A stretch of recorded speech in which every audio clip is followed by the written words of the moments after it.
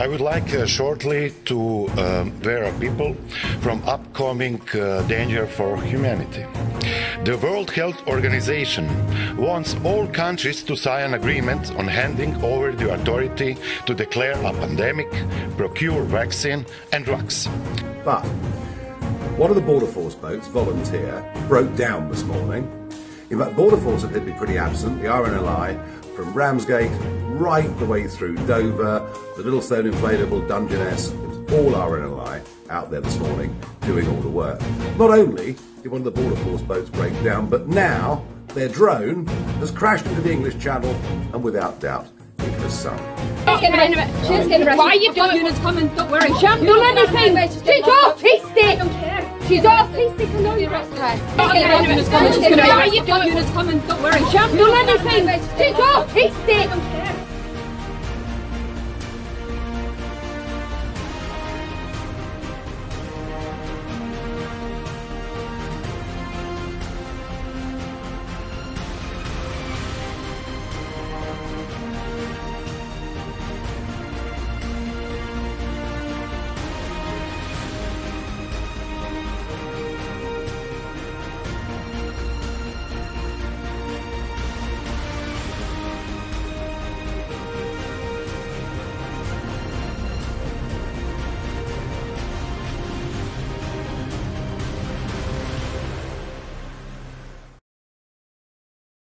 Welcome back to Resistance Chicks. We're your hosts, Leah and Michelle. It's Sunday, August, the 13th, 2023, which means we're going to go all around the world with this week's top world news stories, including we will be giving you an update on the Maui fires as death tolls continue to rise, which is absolutely devastating. Yeah. Then we've got another devastating migrant boat crisis where I think six migrants have died. Crossing the English Channel from France into the UK, calling for new. It's so funny. Every time one of these things happens, oh, we got to do something, and every time they do nothing. Absolutely, there's nothing actually to be done. With the current government, they have just complain. They are literally. Oh, let me change mics here. Sorry, guys, if we sound a little tinny. They're letting this happen on purpose. You can't tell me that this is not by design to allow these migrants in. And Leah and I, for 6 years, have tried to break it down for you and understand why, just exactly why they continue to let and encourage the migrants to come in. And we've landed on several theories over the years, but still none that satisfy. Yeah, none that satisfy. So we're going to get into that. There's also a viral video that made its rounds in the UK. A autistic girl was caught outside. She was a little bit drunk and disorderly. She's about 16 years old. She was taken home, but she said something to the cop. She said, "She looks like my lesbian nan." So, but why is that? And she was arrested under suspicion of homophobia. But wait. So, how is it homophobic to just describe somebody? Like, if it's just a description. I'm guessing maybe she wasn't a lesbian. I don't know.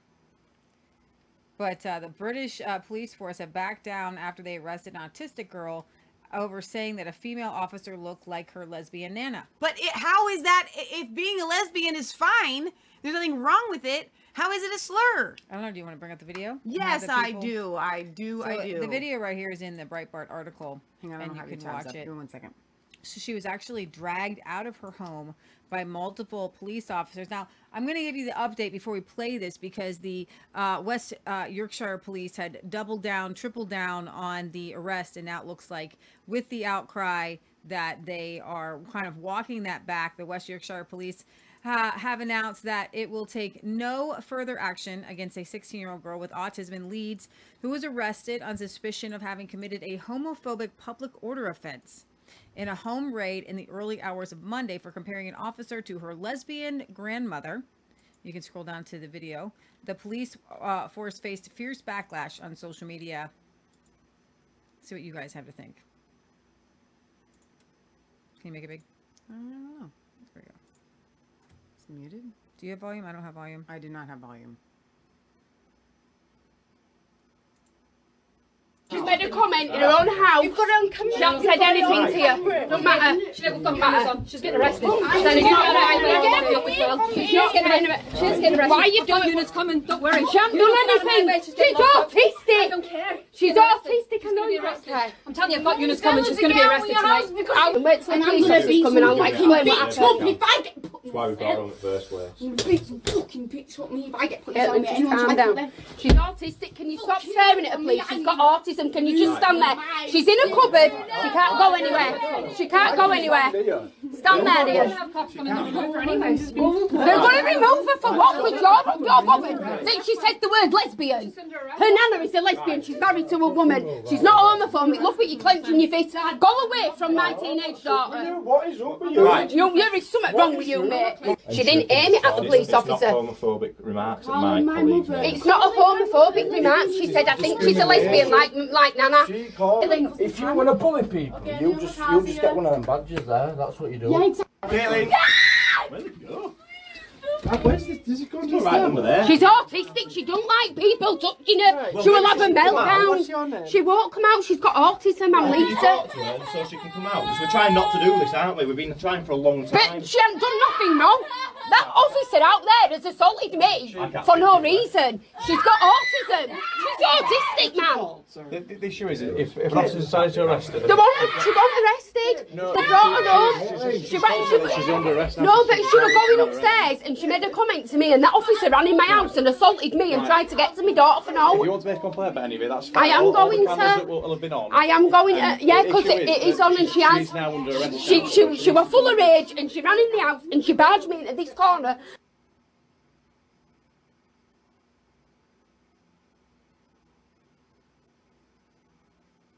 So here's what I want to know. Why did they send all of these? I also explained to them she has severe scoliosis and a twisted spine, so them pulling on her arms will cause extreme pain in her shoulders. You want me to play the second video? I think that's the arrest, so yeah, it's really... Here now, I don't know. I mean, I'm sure Leah's going to read to us the rest of the details here, but right off the bat, having seen this video, this is what I'm thinking. This is excessive use of force, especially if somebody has autism. You just you can serve people and they can bring themselves in. Yes, but they needed to arrest her right there because the offense she made right then and there, I guess. What the offense of the homophobic remark? Mm-hmm. So apparently if you say something to a police officer that is homophobic in nature, you're going in the slammer in the UK. Yeah, you're going in the slammer in the UK. But here's the crazy thing about this. She said it while she was in her home. The police had taken her home, and she said it in her home. Now, even under this draconian public order where anything can be termed homophobic. Anything can be termed homophobic. Even under that. She was in her home. So a former police officer and founder of the Fair Cop free speech campaigner, Harry Miller, argued that the arrest itself was illegal, claiming that the girl could not have committed a public order offense in her private dwelling and therefore the arrest was unlawful. Miller won a major legal victory against police over so-called non-crime hate incidents, went on to call for the sacking of all police officers involved in the arrest as well as the chief constable. This was a home invasion by an organized crime gang called the West Yorkshire Police. This was an armed kidnapping of a 16-year-old autistic girl because she happened to say something the West Yorkshire Police do not like. And if you bring back the article back up, the West Yorkshire Police they have the LGBTQ rainbow. They've got all kinds of flags. They march in marches. This is a religion, so this is their Leeds Pride Parade. Here, the Assistant Chief Constable, Oz Khan, said, "We recognize the significant level of public concern that this incident has generated, and we have moved swiftly to fully review the evidence in the criminal investigation, which has led to the decision to take no further action." So your outcry has made it so there's no further action. Without preempting the outcome of the ongoing review of the circumstances by our professional standards victoriate, we would like to reassure people that we will take on board any lessons to be learned from this incident. We do appreciate the understandable sensitivities around incidents involving young people and neurodiversity. and we are genuinely committed to developing how we respond. So if she wasn't young and she wasn't autistic, she could still be arrested in her home for saying, "You look like my lesbian grandma," who she probably loves. So how is Exactly. it being afraid? That's what I keep thinking. I'm so like, here's the thing: we don't have definitions anymore. yeah, Homophobic. Phobic means afraid. exactly. She's obviously not afraid of Use homosexual your words. people because her grandma is a lesbian. Yeah. That's what I was getting at the start of the story. I'm thinking to myself, but she just used a description. What's wrong with that? You know what I mean? Like, she looks like my Norwegian nan. She looks like, I mean, if it's just a description and like sensitivity. Exactly. I call it they're so ready to find a crime that they want to find the crime. They're making up the crime. Yeah. I want to remind you of this speech made. If you go to Bernie's tweets here, I want to remind you of this speech by a member of the Irish Parliament, where she talks about how censoring speech is actually saving lives. Of course it is. Didn't we already play this? Yes. Okay, we're going to play it again. When you think about it, all law, all legislation is about the restriction of freedom. That's exactly what we're doing here, is we are restricting freedom, but we're doing it for the common good. You will see throughout our Constitution, yes, you have rights, but they are restricted for the common good. Everything needs to be balanced. And if your views on other people's identities go to make their lives unsafe, insecure, and cause them such deep discomfort that they cannot live in peace, then I believe that it is our job as legislators to restrict those freedoms for the common good. When you think they actually believe this. Now, I don't know so much about, is this Northern Ireland's laws there? I guess so. But I can say this, that generally speaking, a lot of laws, specifically here in the United States, are put into place to restrict the governments and ensure freedoms. Just throwing that out there for this lady who does not know what she's talking about. Yeah, so in the UK, we have here an officer who is now transgender. Okay. And so we're talking about being homophobic. Now, I would say that I would, if I were on the other side, this particular person on the left side of the screen served in the military and is now speaking on issues surrounding women. And so the person tweeted this says the optics are just dreadful. A behemoth of a man wearing a skirt. Speaking, of course, he's the one speaking. And women having to sit there to listen to him to talk about what exactly. What knowledge and experience does this man have of being a woman in the armed forces? And great being part of, I guess this is, of today's support Army engagement team delivering a women in leadership event. So there we have women in leadership there. So, Leah,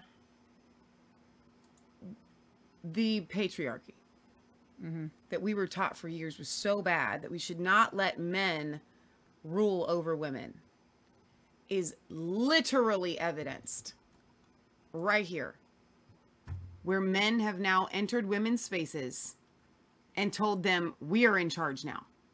And the women are gleefully and happily sitting by watching the men take over their spaces. And I am telling you that those who are perpetuating this and in charge of this, you know, the Voldemorts whose name we can't speak or no one knows, they are laughing at us.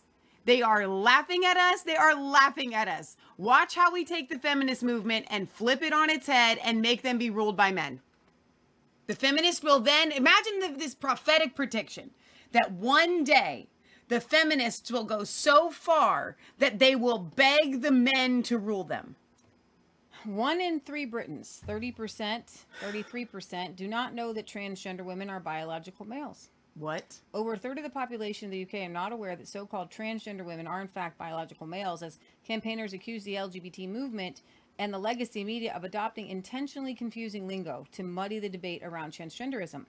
A survey conducted by the policy analysis Murray Blackburn McKenzie found that 35% of Britons incorrectly believed that a transgender woman was someone who was born as a biological woman or were unclear about what the term meant. The poll went on to find that there were even more confusion over the term trans woman, with 40% of the public unable to correctly define the term.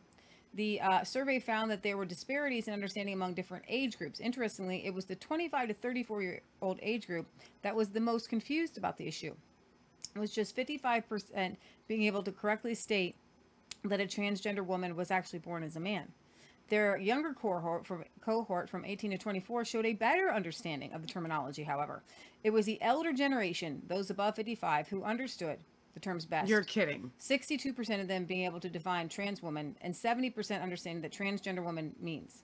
But that meant 30% did not. So I actually would have gotten this wrong. Because if you had asked me based on the title of the article, I would have said that the older people don't really even know what transgenderism is.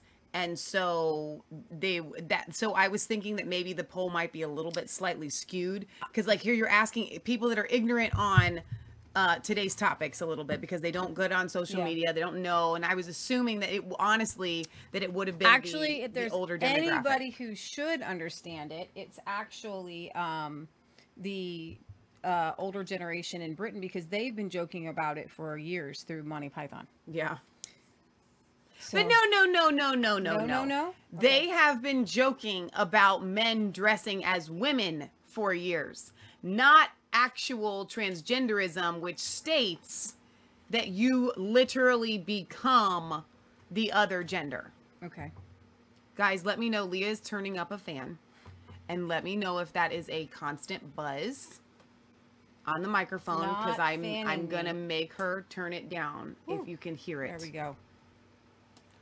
I'm gonna explain something to you guys. We have a lot of stories to go over. I know, but this is important. I don't want them to think you're going through some sort of menopausal hot flash. In our basement, we have a dehumidifier and 3 freezers, and it used to be a really nice, cool place. And now, because of the dehumidifier through summer, it literally heats up our basement. It's like 85 degrees in the basement. If you guys have a way to remove humidity from your house without heating it up, I've spent hours trying to figure it out. And the only thing I can think of is... Our basement used to be like a cave. Like you come down, it's like, oh, the one cool place in the house. You would come and you could sleep here. We have the dehumidifier because we started to get mold. And somebody sleeps down here, so we don't want the mold. Yeah, so we have to have We've gotten rid of the mold, but we can't have the humidity. We can't have the humidity, and the heat is just, unbearable at times. All right, so, I can't... It's very interesting to me that people don't even know what the terms mean. So if we can't... if we can't agree on the terms, I don't know where to go from there. I kind of feel the exact same way. Let's see. So James says, our military looks like a clown show. This was actually the UK military, who also looks like a clown show. Salty Mama says, tolerance led us to today. Tolerance. I'm zero tolerance anymore because they took all of our rights away, and the government is complicit. Enough evil BS. Sorry.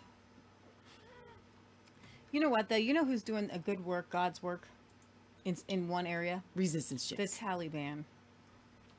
Turns out that the Taliban... Here it comes. Have had a massively successful opium eradication. Now, that also raises questions about what the U.S. was doing all along. And I remember Thomas Massey years ago brought this up. Why is 90% of the world's opium leading to the greatest heroin epidemic the world has seen, leading especially in Appalachia here in Ohio, tremendous amount of death and suffering? Why didn't the U.S. stop it? Well, turns out that they could have. The Taliban, armed with just some sticks, went and just broke it all up. It says that the nation that until recently produced 90% of the world's heroin has drastically reduced opium cultivation across the country. Western sources estimate up to 99% reduction in some provinces. This raises a serious question about the seriousness of the U.S. drug eradication efforts in the country over the past 20 years. Could it be that the U.S. government actually... What, they can hear it? They can hear it. Ah, are you I'm kidding? gonna make it better. I'm gonna make it better. Can hear it. It's buzzing. It's just a constant background noise. Okay. We don't want you to buzz.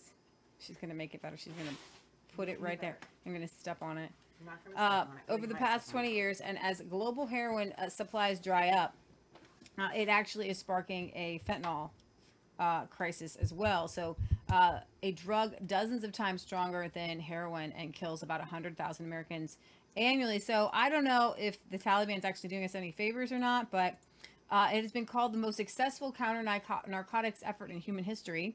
Armed with little more than sticks, teams of counter-narcotics brigades travel the country, cutting down Afghanistan's poppy fields.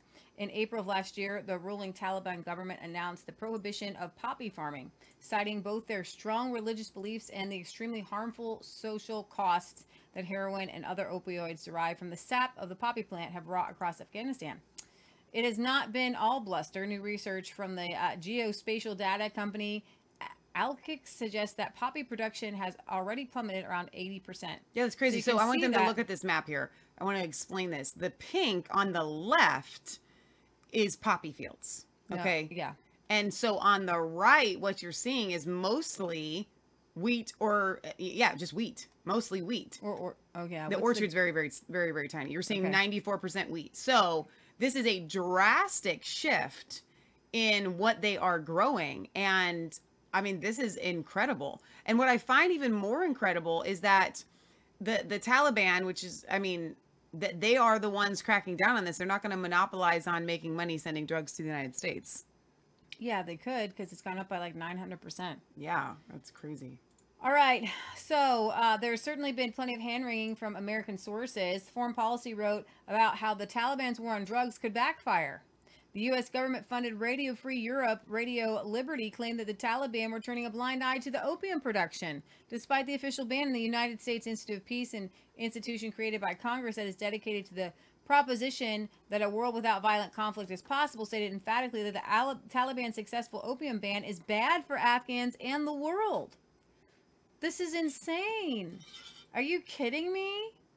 I don't even know what to do. So, what they're saying here is, it's important to consider past periods of heroin shortages and the impact these have on the European drug market. Experience in the EU with previous periods of reduced heroin supply suggests that can lead to changes in patterns of drug supply and use. This can include further an increase in rates of polysubstance use among heroin users. So what they're saying is that it's better to do poppy and heroin than it is the synthetic drugs. Dear God. Dear Lord in heaven. Yeah, so if heroin is no longer available, users will switch to a far deadlier synthetic form of the drug. A 2022 United Nations report came to a similar conclusion, noting that the crackdown on heroin production could lead to the replacement of heroin or opium by other substances such as fentanyl and analogs. I don't even know what analogs are. It does have that danger in the macro sense, and if you take all that heroin off the market, people are going to go to other products. But the response should not be to reinvade Afghanistan. Oh my God. Reoccupy it and put the drug lords back in power, which is basically what people are implying when they bemoan the consequence of the Taliban stopping the drug trade. Stop it. Most of the people who are speaking this way are worrying out loud about it are people who want to find a reason for the U.S. to go and affect regime change in Afghanistan. What? So, like, is there anybody who actually thinks that we should go to Afghanistan and have them produce, like, more heroin? Guys, immediate emancipation. Here's the deal. This is the most ridiculous thing. What is this? Leah, let me ask you a question. This is a serious question. Did the increase in heroin and poppies cause the drug problem that we have today? Yes. You didn't even let me give you the either or. Oh. Or was it the increase in demand of heroin that caused more poppies to be grown? It was both. So you had, first of all, it started with the pill peddling with the pain medication. That's how I know it started because we saw it start. We know the people who were peddling these pills. Right. And then those almost every single young person who got on heroin started with pot, and then they went to the pain pills, right? And their friends were like, hey, and here's the thing. It's all about making money. What I'm saying is, I believe that you answered it correctly the first time. Well, no, I wanted just people to follow it to see exactly how it went. How did it start? How did we get to the... Because cocaine used to be the drug of choice. Right. And you had to be relatively wealthy to be a drug addict because cocaine was expensive. Right. Crack addicts, right? So what happened was when there were a lot of pill mills and these pain medication producers were pushing this pain medication. And one or two criminals got the idea, hey, everybody's always looking for an angle to make some money. It wasn't necessarily about getting high or even getting other people high. It was about making money. Right. Let me push this on you. And so friends, usually in 7th or 8th grade, get some drugs, get these legal drugs from their parents, from their grandparents, and they want to make some money. It's like a lemonade stand. You may not want lemonade, you know, but then lemonade got you high. So then there was lemonade stands everywhere, and everybody started to, well, wait a minute. My friend over here is making tons of money making a lemonade stand. Well, I'm going to start a lemonade stand. And then everybody gets addicted to lemonade, right? It was about money. It was about a push for money, right? We know this. We know some people who used to push these pills, right? It was all about money for them. It wasn't about the drug. And so one person, hey, this is how drug, if you guys, like, was anybody alive during the 80s and 90s when they did this? Then they did reenactments and not to when they did the DARE program against drugs. This is how this works. The drug. Hey, I got something for you. What do you got for me? I got something that's going to make you feel so good, right? And then they get you hooked, like you know that's how this works. But in keeping with that, and I'm 100% agreeing with you. But what my original question was this. It wasn't that we've got a bunch of drug addicts that are hooked on a drug that said, Afghanistan, you must grow us a ton of heroin. Blowing in the wind. You are. You must grow us a ton of heroin. It was they flooded America with cheap heroin to get people addicted so that then they would make money. This was, and not just to make money, but I do believe that there's a more nefarious goal behind it. And I do think that they wanted to get Americans addicted to drugs. Okay, Yeah. so there's a lot going on, but to answer my redundant question, Yeah. was the primary, it's not that demand of drugs. What they're saying right now is there's such a demand for heroin that you must supply it. But prior to the flood of heroin from Afghanistan, it wasn't that there was a giant heroin demand that then caused Afghanistan to grow all the poppies. It was, hey, here's this cheap new drug. Here, we want to get you all hooked on it. Well, it's not new, but like we want to get you all hooked on it. Here, it's cheap, and then boom, we've now flooded the United States with this. There is a destruction of society element to it, and so when it started with these pills, right, and kids were making money. This was like 7th and 8th graders, 9th graders, right? You know, and we know these people were doing it, okay, and then that high isn't high enough anymore, right? So along comes another like void. But at that time, most people, prior to the big surge of heroin coming in, most people didn't do heroin. Most people did crack cocaine. If you went to a harder drug from these lesser drugs, people went to cocaine. That was when I was growing up. And so the heroin came in is a brand new thing, and it was a push. It wasn't a demand for it. It was, here it is, it's available, and use it. It's absolutely both things, because with the prescription drugs being pushed, there was a huge demand once those kids were getting high by these prescription drugs. Right. It was a supply meets demand, and then there was a still push. Saying 9/11 happened. And what I think that the growing of the poppies in Afghanistan was by design. I don't think it was accidental, and I do not believe at all for a second it was the result of demand. I think you're missing Yeah, it's both. Supply meets demand. So you create a demand. Here's the thing. They created a demand. So most people don't go. You're not usually going to go up to an 8th grader and be like, "Hey, do some heroin," right? But you start with the pot. Then it goes on. I'm letting people know how this works. People need to know how it works. Most people know, but go ahead. I don't think they do. I don't think people know that pot leads to all the other drugs. Well, yeah. Okay, so you start with the pot, and then here's the thing: the pill thing has been squashed. Congress has attacked that, and so now it's hard to get a pain pill.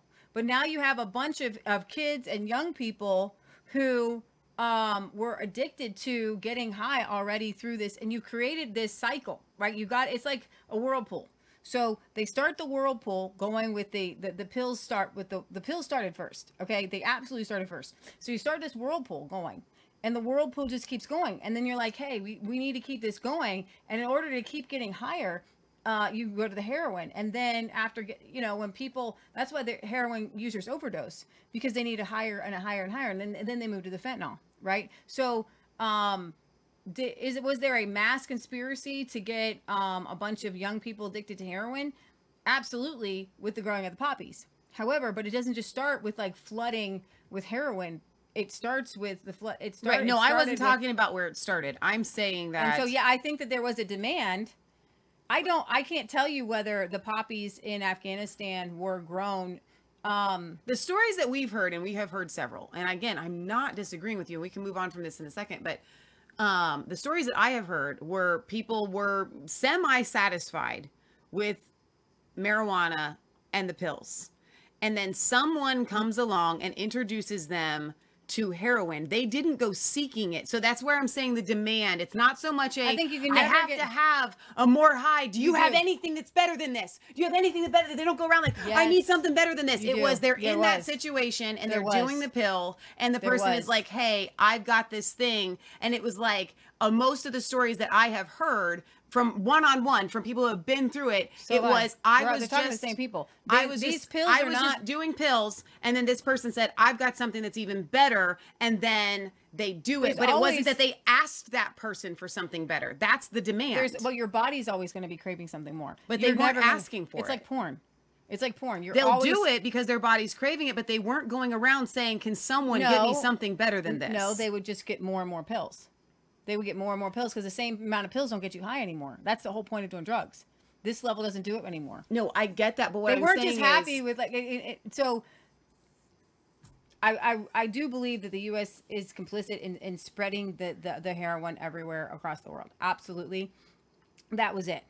Okay, so we're not disagreeing here. Okay, but I absolutely believe. And I've said this on our show 1,000 times, so I don't know why there's no difference in opinion. We're saying the same thing. I'm saying that there was a push for heroin. Giant push for heroin. Absolutely. Let's get this out to the people. Absolutely. Let's go. We're pushing it. It is not like people were going, I have to have something more and more and more and more and more. And then Afghanistan's like, well, these people are demanding it. Let's just start growing a bunch of poppies. Like that's what I'm saying with supply and demand. It wasn't like that. It can take over 12 months before the opium harvest appears in the European retail drug market as heroin. And so it's too early to predict at this stage the future impact of the cultivation ban on heroin availability in Europe. Nevertheless, if the ban on opium cultivation is enforced and sustained, it could have a significant impact on heroin availability in Europe from 2024 to 2025. So a similar attempt by the Taliban to eliminate the drug occurred in 2000. The last full year that they were in power. It was extraordinarily successful, and opium reduction dropped from 4,600 tons to about 185 tons. At that time, it took around 18 months for the consequences to be felt in the West. In the United Kingdom, average heroin purity fell from 55 to 34%, while in the Baltic states and Estonia, Latvia, and Lithuania, heroin was largely replaced by fentanyl. However, as soon as the United States invaded 2001, poppy cultivation shot back up to previous levels in supply chain that the supply chain recommended. Now, the Taliban's successful campaign to eradicate drug production has cast a shadow of doubt over the effectiveness of the American-led endeavors to achieve the same outcome. It prompts the question, what were we actually accomplishing over there?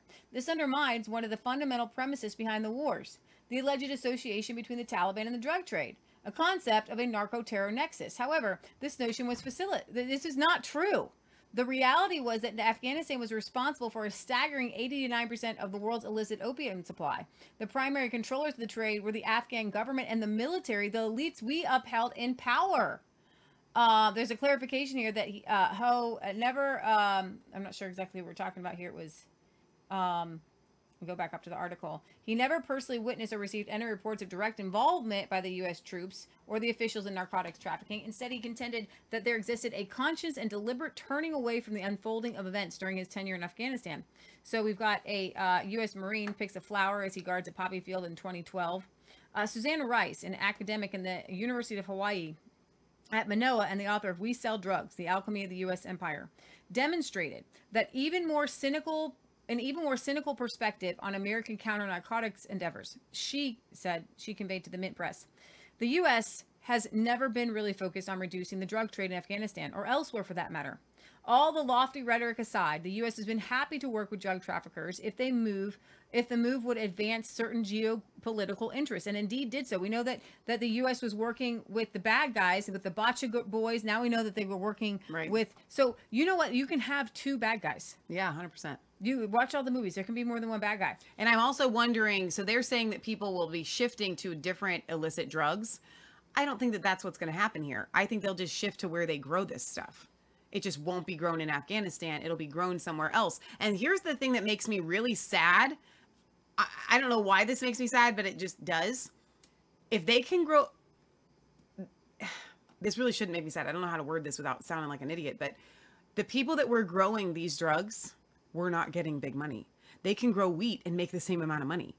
It's like...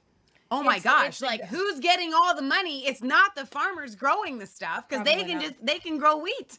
Probably. So poppy cultivation in the 1970s was very limited. However, the tide changed in 1979 with the inception of Operation Cyclone, a massive infusion of funds to Afghan Mujahideen factions aimed at exhausting the Soviet military and terminating its presence in Afghanistan. So the U.S. directed billions towards the insurgents, yet their financial needs persisted. Consequently, the Mujahideen delved into the illicit drug trade. By the culmination of Operation Cyclone, Afghanistan's opium production had soared 20-fold. Professor Alfred McCoy, acclaimed author of Politics of Heroin, CIA complicity in the drug trade, shared with Mint Press that approximately 75% of the planet's illegal opium output was now sourced from Afghanistan. All right, so the opioid crisis is the worst addiction epidemic in U.S. history. Earlier this year, Department of Homeland Security Secretary Mayorkas described the American fentanyl problem as the greatest single challenge we face as a country. Nearly 110,000 Americans died from drug overdose in 2021, fentanyl being the far leading cause. Between 2015 and 2021, the National Institute of Health recorded a nearly 7.5-fold increase in overdose deaths. So the Lancet predicts that 1.2 million Americans will die from opioid overdoses by 2029. U.S. officials blame Mexico cartels for juggling the synthetic painkiller across the southern border, and China for producing the chemicals necessary to make the drugs. Now, white Americans are more likely to misuse this type of drugs than other races. Adults aged 35 to 44 experience the highest rates of death. So this is actually a uniquely American problem. Nearly 10 million Americans misuse prescription opioids every year, at a rate far higher than any other of the developed countries. So 10 times more common than in Germany and 20 times in Italy. I believe it's by design. If America wanted to crack down on drugs, they would. As a matter of fact, they are lessening sentences. And if anybody knows a drug addict, or a family that has one, most of the time people just want their addict to get arrested. I think that it is a population control method. They want people to die. They want people to have overdoses. You look at the streets in San Francisco. Somebody was telling me that the streets in Philadelphia are getting the same way, Pennsylvania. So when you do not arrest drug addicts, then you have a homeless addict problem, and they just fill the streets, and it's awful. It is. Right? So on a lighter note. I don't think this is lighter. This is not lighter. I was about to say something else. Oh, go ahead. RJ Cates in the house says, I'm new. You guys are super cool. Oh, that's awesome. Thank you. I'll tell you what's not super cool, because this is not awesome. But glad you're here. Just because it's a cartoon that we're going to bring up is not good. Radioactive fish discovered near Fukushima renews concerns over plans to dump nuclear wastewater into the ocean. So Japanese plant operator Tokyo Electric Power TEPCO studied a black rockfish in May and found that it contained levels of radioactive cesium that were 180 times over Japan's regulatory limit. So the radioactive fish, make your fish face. I don't know if I can do it anyway. My grandma taught me that, I can't. by the way. I'm like dizzy. The radioactive fish, and the new viewers are like, okay, I'm done. I got it. Was caught near greenish outlets at the TEPCO plant where 3 nuclear reactors melted down, and then regular viewers are like, stick around. This happens all the time. Amidst a tsunami in March 2011, rainwater from areas near the reactors flows into the area where the fish was caught. So the alarming discovery reignited concerns over TEPCO's plans to start releasing, get this, 1.3 million tons of treated wastewater from the former Fukushima Daiichi nuclear plant by August. So a report from July 23 shows that the problem is still unaddressed, prompting questions about how dangerous the company's plans are for the public. Dear God. You don't get to do this. Radioactive cesium health risks. So we've got the radioactive cesium has been detected in the surface water in different kinds of food, such as breast milk and pasteurized milk. Wait. It's found in breast milk? I know. So that's in the human. Depending on one's exposure to this, cesium can cause diarrhea, bleeding, nausea, vomiting, coma, and death. Or turn you into a Teenage Mutant Ninja Turtle. Or the ones that come after you. TEPCO wastewater has been mixed with rainwater and groundwater since the tsunami. The company admitted that fish near the drainage outlets are unsafe for consumption because the concentration of cesium in seabed sediment in the area has measured more than 100,000 becquerels per kilogram. The maximum legal level is only 100. Gosh. The TEPCO official explained that the company has regularly removed fish from inside the port. It's not your answer. Holy cow, like you're not going to be able to get all the fish out of the sea. You know what happens? Like, have you ever tried to like, you pour like a bunch of like floating balls like on top of water and you scoop some out. Yeah. And then it fills in. Yeah. That's what happens if you're taking out the fish. You take out some fish, the more come in. You can't, do you know there's no fences in the ocean? Well, eventually you would get rid of all the balls. Can you get rid of all the fish in the ocean? No. They spread out. Yeah. You don't get to like, but you is know this what? radioactivity contagious?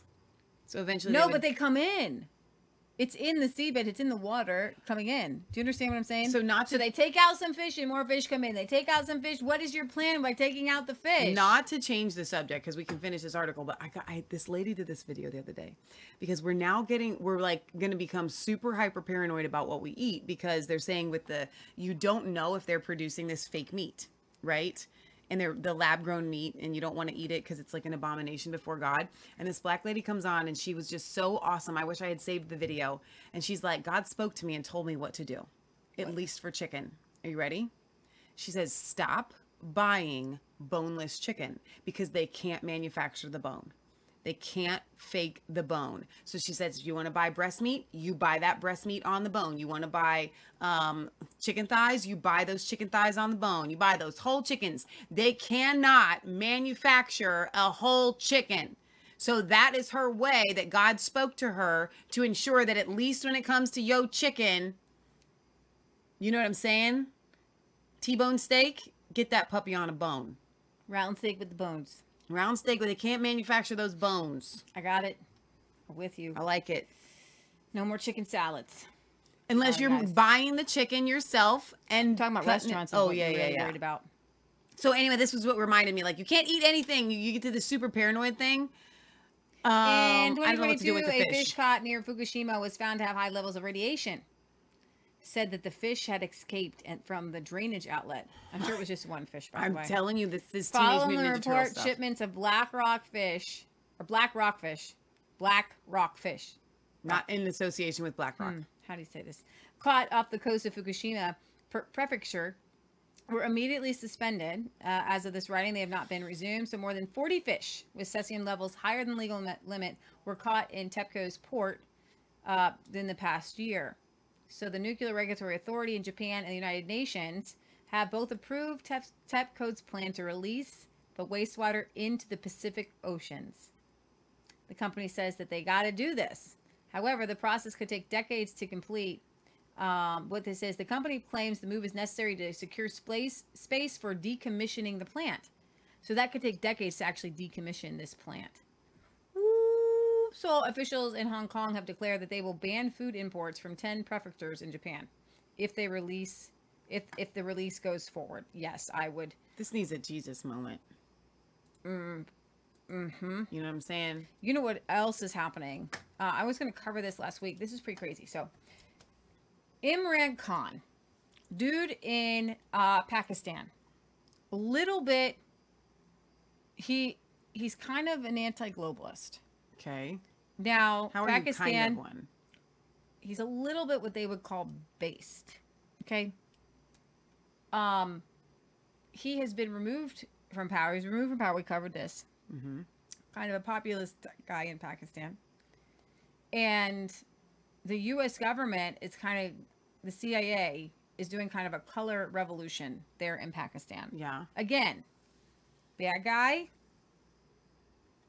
Bad guy. Okay?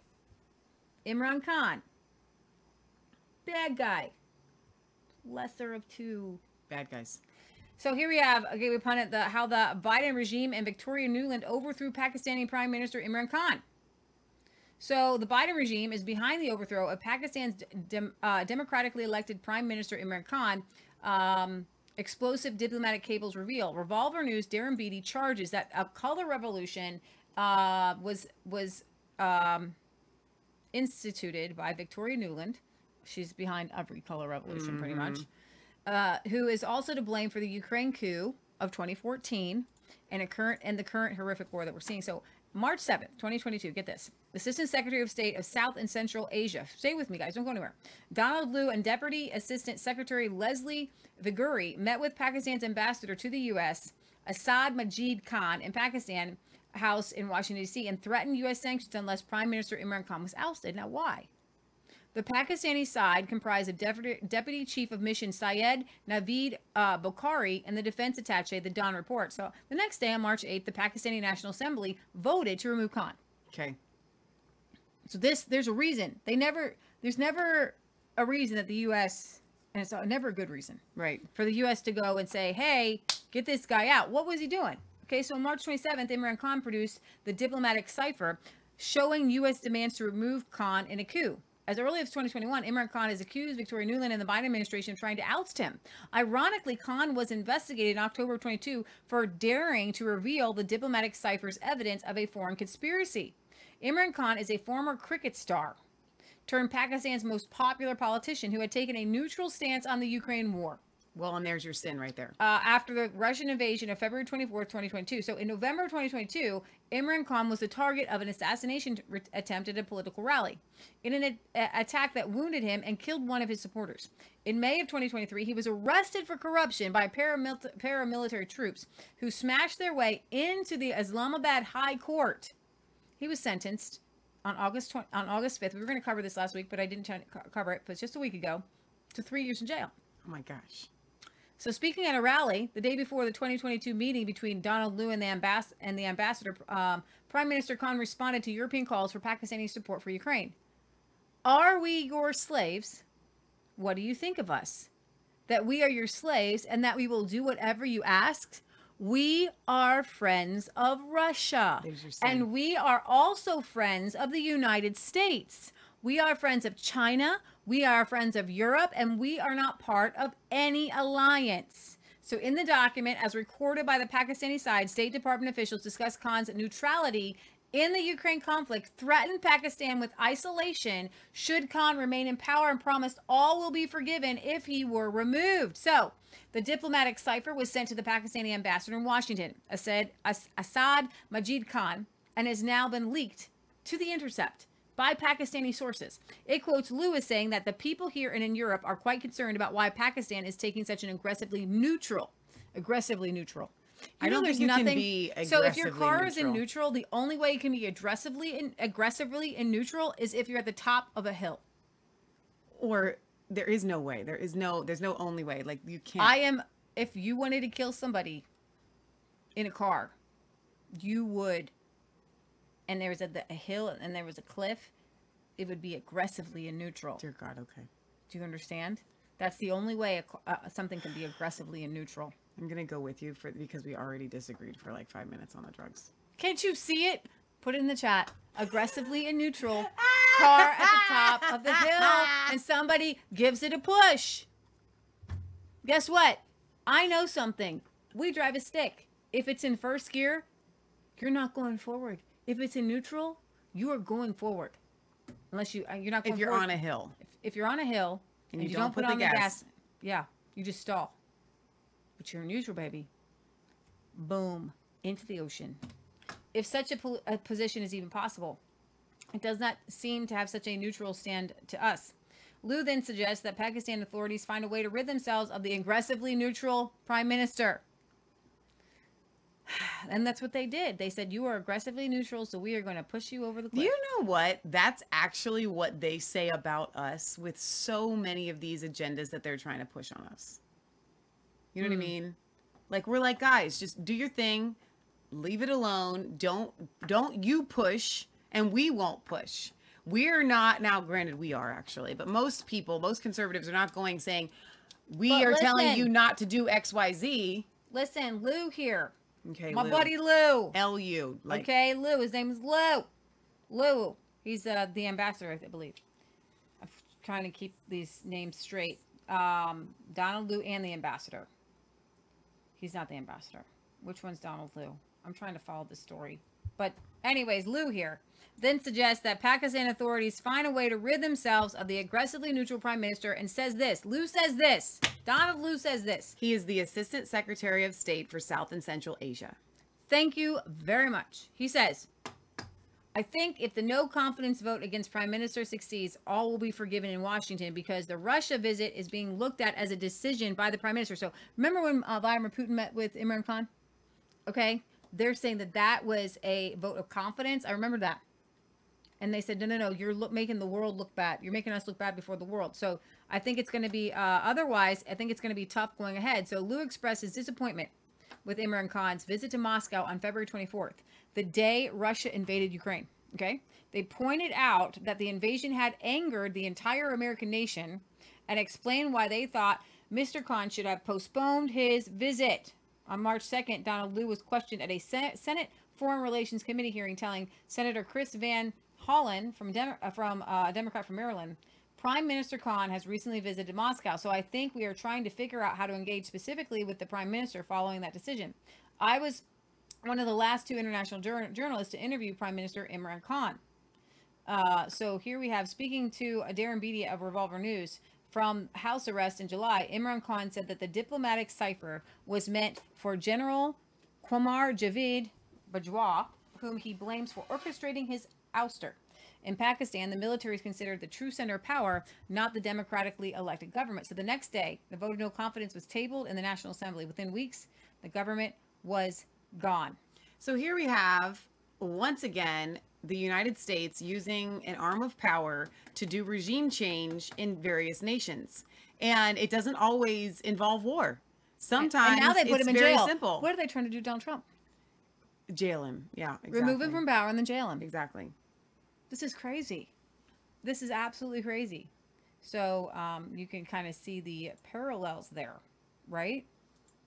Now, I think along with that, if you go over to my last hey, it's me. end,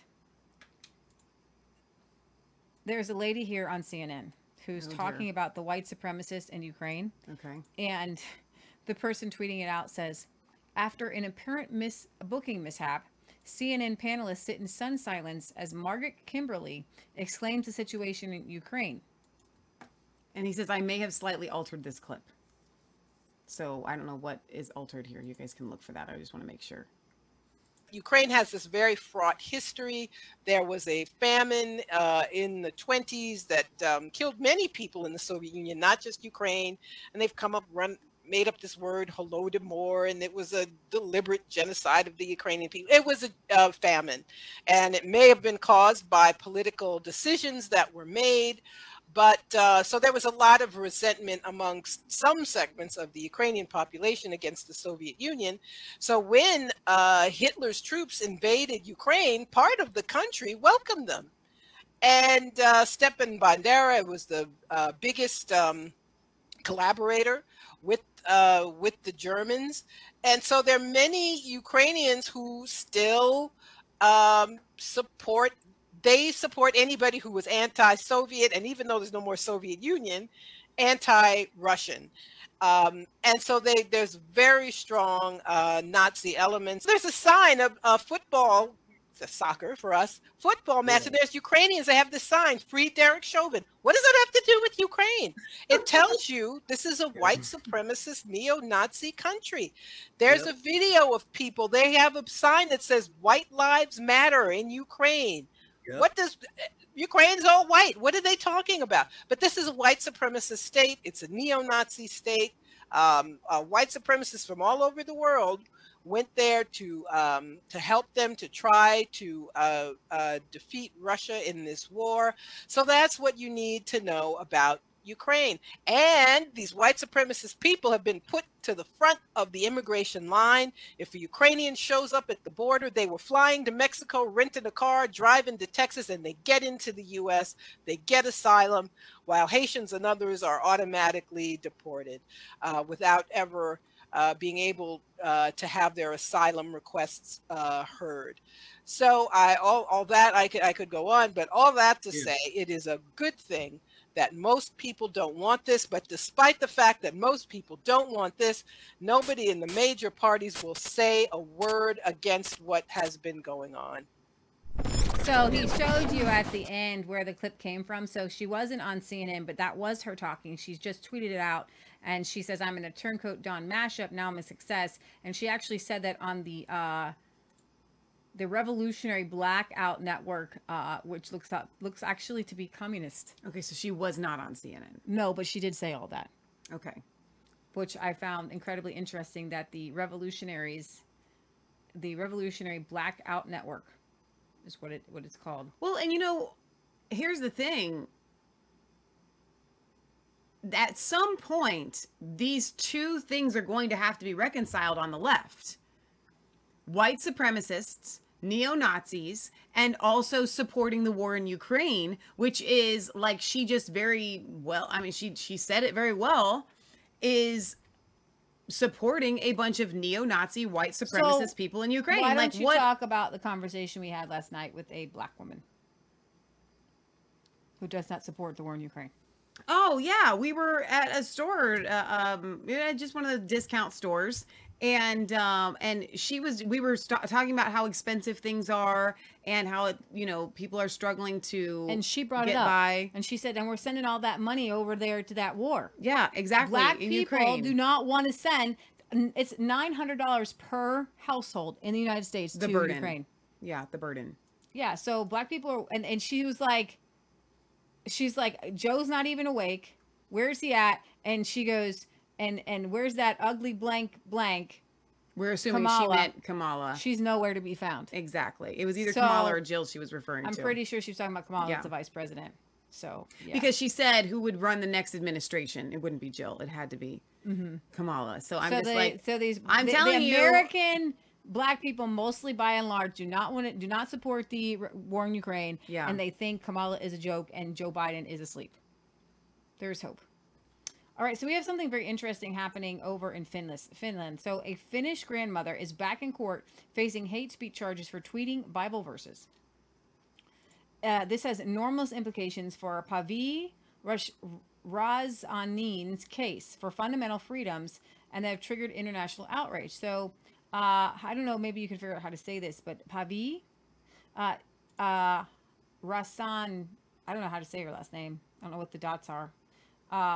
Rasanen did what any one of us might do. She tweeted at her church. Her tweet was simple and peaceful. She questioned the choice to sponsor a local pride parade. She questioned, was this befitting of our Christian faith? And she attached a scripture passage to the tweet. So Rasanen will be headed to court for the second time on criminal charges of hate speech. This longstanding member of the Finnish parliament, medical doctor, and grandmother has faced erroneous prosecution for 4 years at the hands of Finland's government for a tweet. Subject to 13 hours of police interrogation, authorities dug into her past, charging her with 3 counts of agitation against a minority group for the tweet, in addition to a 2004 church pamphlet and a 2019 radio appearance.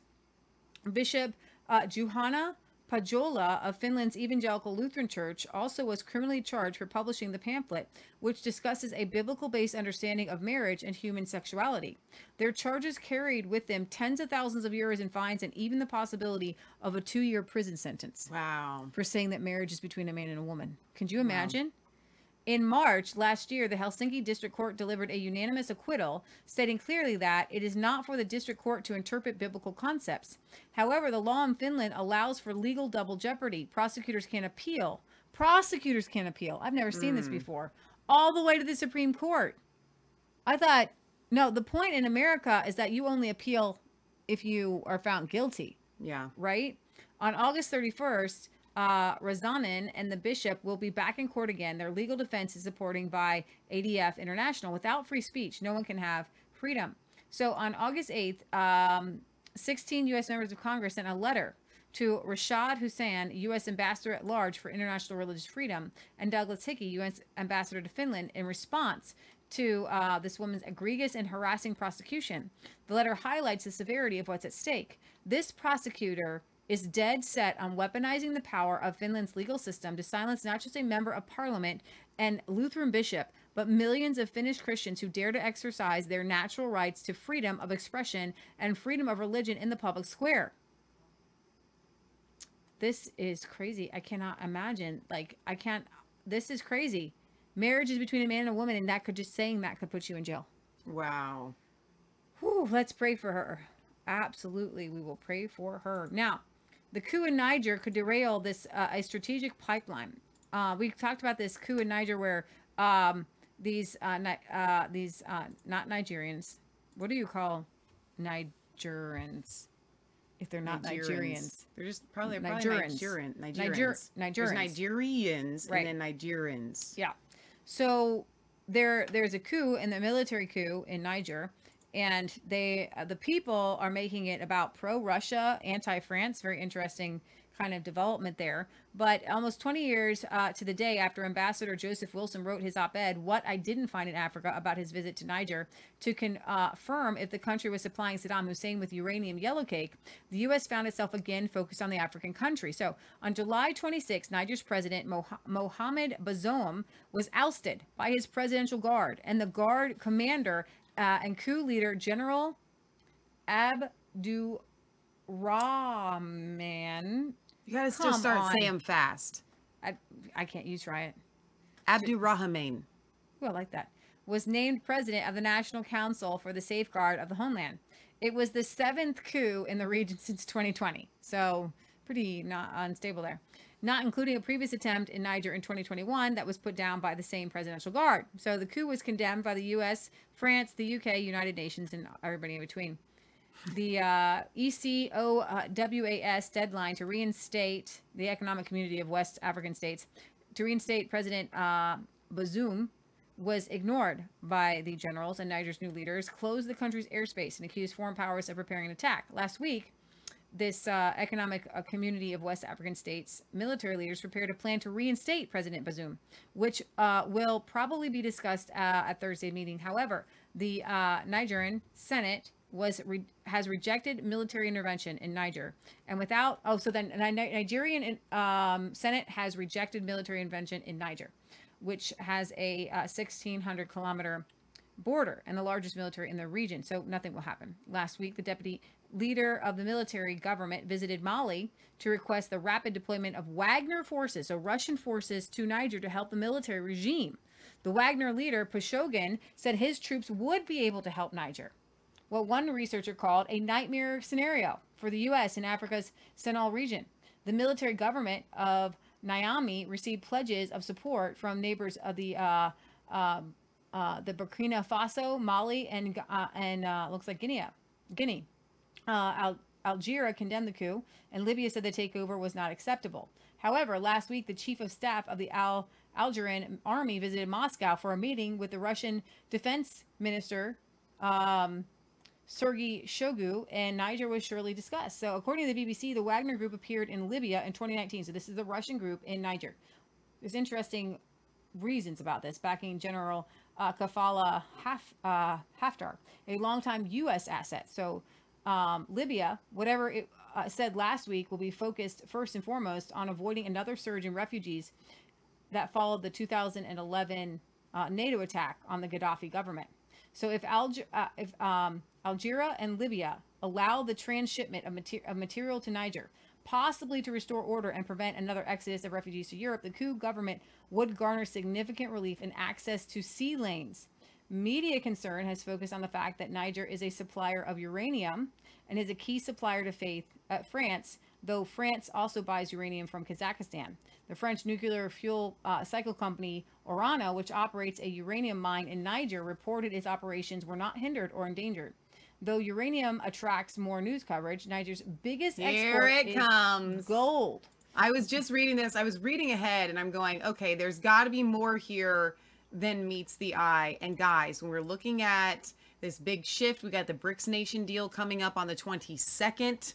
And all of these nations and then there's a gas deal. Algeria, Nigeria, sans trans-Saharan gas deal. 70% of their exports were gold in 2021. 70% of their exports they are a gold nation. They're a gold exporting nation. So, where are they exporting their uranium and gold? To France. So you think that colonialism is dead? No, what happens is these military leaders are stupid. They're absolutely retarded and stupid. Instead of using their resources for their own nation, a few people at the top take a little bit of money, right? And why, if you've got all this gold, why not set up your own jewelry manufacturing and your own jewelers and train your people to be beautiful jewelers so that the gold stays in Niger, the profits of the gold would stay in Niger. Or if you're going to have all this gold, find a way to use it, to trade it, to hold it, to store up your wealth. Okay. This is crazy. One thing that got halted, however, was the 13 billion US dollars, a 5,600 kilometer trans-Saharan gas pipeline, which was slated to deliver 30 billion cubic meters of natural gas to Europe. Not to anybody in Niger, I don't think. Like, they're not cooking and cleaning or not cooking and running heaters or refrigerators or anything with their own natural gas. Why? Because it's not about taking care of helping your people. Mm-hmm. It's about money for those at the top, right? The pipeline, because their people don't have the money for it. Yeah. So we'll just export it for people who have money. So the reason why it's been halted is because of the Nord Stream 2 pipelines sabotage. So you got these nations that were going to send gas and make some money on the gas, but now they can't because the U.S. blew up the Nord Stream 2. So you've got, after the loss of the Nord Stream pipeline, Europe was forced to import liquefied natural gas from the U.S. at higher prices than they were paying the Russians. The presence of the Wagner groups in Niger is enough to stop the pipeline unless someone steps in. So this is a Russian move to try to continue to hurt Russia. So a country like China, for example, which is typically... A Russian move to continue to hurt Russians? No, to continue to hurt Europe. Okay, but you said Russia. Sorry, continue to hurt Europe. A country like China, for example, which is typically risk-averse but has a long history in Africa, may be interested in scooping up more of their gas. So it's all about, every time you see a coup happening around the world, question it. I'm not saying it's always going to be world powers, world economic powers, but right now you literally have Russia on the world stage moving chess pieces, and this is one of those Russian chess pieces, by the way. If China doesn't take the gas but agrees to deliver it to Europe, it will increase its influence there, just as the U.S. did by increasing deliveries of the liquid natural gas after it stopped the Nord Stream and East Med pipelines.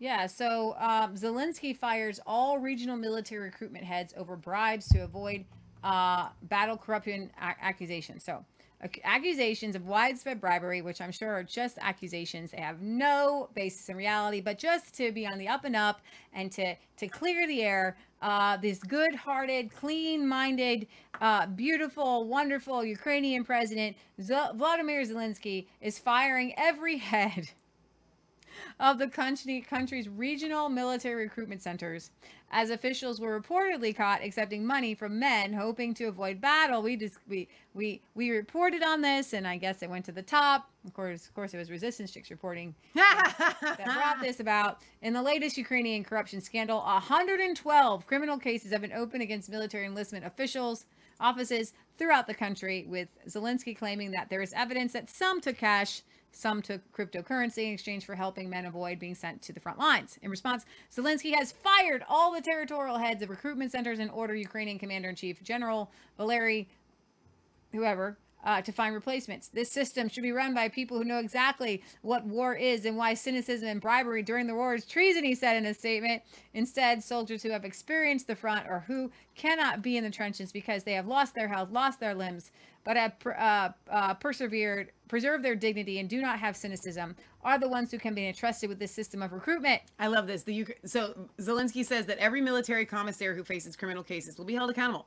He said that those who are not convicted, they can keep their military honors if they are willing to prove their worthiness by going to the front lines themselves. Wow. But he says the cynicism is the same everywhere. Illicit enrichment, legalization of illegally obtained funds, unlawful benefit, illegal transfer of persons liable for military service. So he's like, the world is looking at us and everybody's reporting on how badly we are spending their money and pocketing their money. And we have to do, and so this is his way of trying to cover it up. It comes just a week after Zelensky slammed the revolting practice of those involved in military recruitment after an Odessa-based official was revealed to somehow obtain a $5 million property in Spain, $5 million and a property in Spain. Meanwhile, according to the Ukrainian news site zn.ua, the Ministry of Defense has been accused of potential corruption as some 4,900 jackets purchased from Turkey were bought for $421,000 and should have only cost $142,000. So that's Joe Biden is still trying to pass an additional $24 billion to Ukraine. Republicans are blocking the latest round of funding because they have alleged the previous corruption there. And this week, the Heritage Action Acting Executive Director, Ryan Walker, told Breitbart that that before any more American tax dollars should be sent to Ukraine, they need an accounting of the $113 billion that have already been sent. Yeah, you're not going to see that. You're not going to see any accounting. All right. Righteous indignation. Conservative deputy chair tells migrants to blank off back to France if they don't like Britain. This is kind of crazy. Lee Anderson, the bullish conservative lawmaker, has underlined the whole point of accommodating migrants awaiting asylum decisions on a converted barge. So they tried to put these migrants on a converted barge, but now I have a clip that says there's some sort of bacteria found in the water, so they got all the migrants off of the barge, by the way. What? I know. So awaiting asylum decisions in the ocean? A bacteria in the channel. Okay. On a converted barge by telling them if they don't like the Spartan taxpayer-funded flotel, they can blank off back to France. A small number of alleged asylum seekers are now being accommodated on the Bibi Stockholm, a large seagoing barge, or they were up until, I'll show you in a minute, converted to house up to 500 people, but some migrants are resisting being transferred, and pro-migrant organizations have complained housing arrivals in places like barges and military bases is inhumane. But the government has hit back uncharacteristically, forcefully telling migrants they can essentially take it or leave it. So Immigration Minister Robert Jenrick has said if migrants refuse taxpayer-funded accommodation, that is their right, and they can fend for themselves if they choose to take that path. Others were more blunt in their view on the migrants rejecting the accommodation prepared for them. So famously straightforward conservative member of parliament and party deputy chair Lee Anderson said on Tuesday, if they don't like the barges, then they can blank back to France. These people come across the channel in small boats. If they don't like the conditions they are housed in, then they should go back to France or better not come in the first place. Inevitably, the remarks had a divided opinion. So I have a clip here. If you bring up Nigel Farage with this guy right here. Isn't it the truth that your party has completely and utterly failed everyone? So all big talk about saying, hey, if you don't want to be here, you can go back to France. It's just a bunch of talk and blusteryliness here. Not this one. Yes. This one? Okay.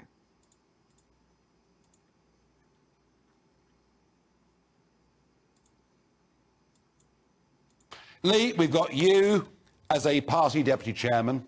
We've got the Home Secretary, Suella Braverman.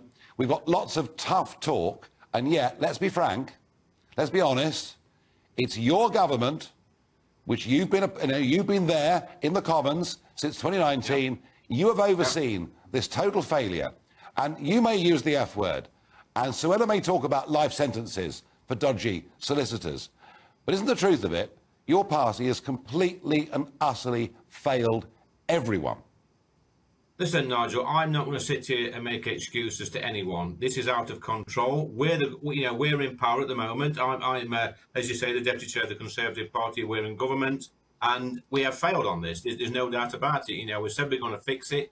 It is a failure. Look, we have got policies in place, and I know it's a bit hard for the British public at the moment to actually understand what we're trying to do with the Rwanda flights and the changing legislation, the illegal migration bill. And it seems very slow, it's cumbersome. We're up against it, Nigel, let's be honest. We've got the lefty lawyers, we've got the human rights campaigners, we've got the charities, everything's against us. But no, I'm not making excuses, it's slowing us down. If the whole of Parliament was behind us in this, I'm sure this would have got through by now. But look, I'm not going to sit here, Nigel, and make excuses. It makes me sick every time I see a boat come across the channel. It makes me furious when I see them put in hotels and on barges. And I've been contacted tonight by a soldier, an old soldier that served in Ireland in the 70s. And he told me that he was 19 years old in Northern Ireland and they were cramped in these barracks. They couldn't leave for 20 hours a day and they weren't sure whether or not they was going to come home alive. Now, if we can treat our own soldiers like that, then these migrants need to look up and think this is a great country. I get the point. The Napier Barracks in Folkestone in Kent were good enough for national servicemen, but not good enough for those that cross the channel. All right, so 41 migrants, including 3 children, are feared to be dead after shipwrecked last week in the Mediterranean. This is another migrant catastrophe, and we'll get back to the UK in a second. UN agency citing 4 survivors brought to the Italian island of Lampedusa on Wednesday. Their metal boat overturned in bad weather during the night of Thursday to Friday after setting from the Tanzanian port of Sfax, said a joint statement from the UN agencies for refugees, children, and migration. The survivors, a 13-year-old boy on his own, a woman, and 2 men, drifted for days before being rescued by a merchant ship on Tuesday. They were finally brought to Lampedusa by the Italian Coast Guard on Wednesday. In a separate statement, the Italian Red Cross, which manages a migrant reception center on the island, said the 4 were generally in good health. They reported to be from the Ivory Coast and Guinea and were unrelated to the missing migrants, it said. Interesting. Sfax prosecutor's office said it was opening an investigation to anyone who helped the migrants illegally cross maritime borders into Tanzania, causing their deaths. The shipwreck is one of several deadly incidents reported in recent days after a period of bad weather. Officials on Monday had reported that 16 migrants had died in shipwrecks off the coast of Tanzania and Western Sahara. And on Sunday, the UN's migration agency, the International Organization for Migration, said that at least 30 people were missing after 2 shipwrecks of Lampedusa. The tiny island, located just 90 miles from Tanzania, is the first port of call for many migrants heading from North Africa to Europe. But many of them do not survive, making the central Mediterranean migrant crossing the world's deadliest. More than 1,800 people died attempting the route so far this year. Wow. According to the IMO figures from Friday, more than double the fatalities in the same period last year. So the 4 survivors told the Red Cross they had survived by floating on inner tubes, a statement from the EU Border Patrol Agency said. And then the boat was adrift, so Frontex raised the alarm, and the 4 were rescued. And these people are sent to their slaughter. An investigation into Sunday's shipwrecks has been opened on the Italian island of Sicily. So these sub-Saharan migrants, when they're leaving from Tanzania, they're on these low-cost iron boats, and these boats break after 20 or 30 hours of navigation. That's just they know that this happens. It says, with this kind of sea, these boats capsize easily. It is very likely that there are many more shipwrecks than those that we know about. That is the real fear. So what migrants use to cross the channel from France to UK are one-time use boats. And they actually had a not quite as big as the 41, but 6, and rightfully so. The Conservatives are being put their feet to the fire. A Conservative deputy chair has admitted that his government has failed on borders and are now out of control. A remarkable admission here from the Conservative minister. And I do have a couple videos on this. where we're talking about the migrants here. It's certainly unusual. What happened on the French side, we still await answers to. This is GB News Home and Security Editor Mark White provides the latest after dozens of migrants were rescued and brought to Dover after getting into difficulties on the English Channel. Hang on, I'll find it. Is this it? Mm-hmm. Okay, great. This is just heartbreaking. I mean, they're being lied to. Mm-hmm. So you can't get angry. I'm not angry at the migrants. They're being lied to. Why did the British vessels go so far into French territory? Well, it's certainly unusual. I don't know of this happening very often. You're right.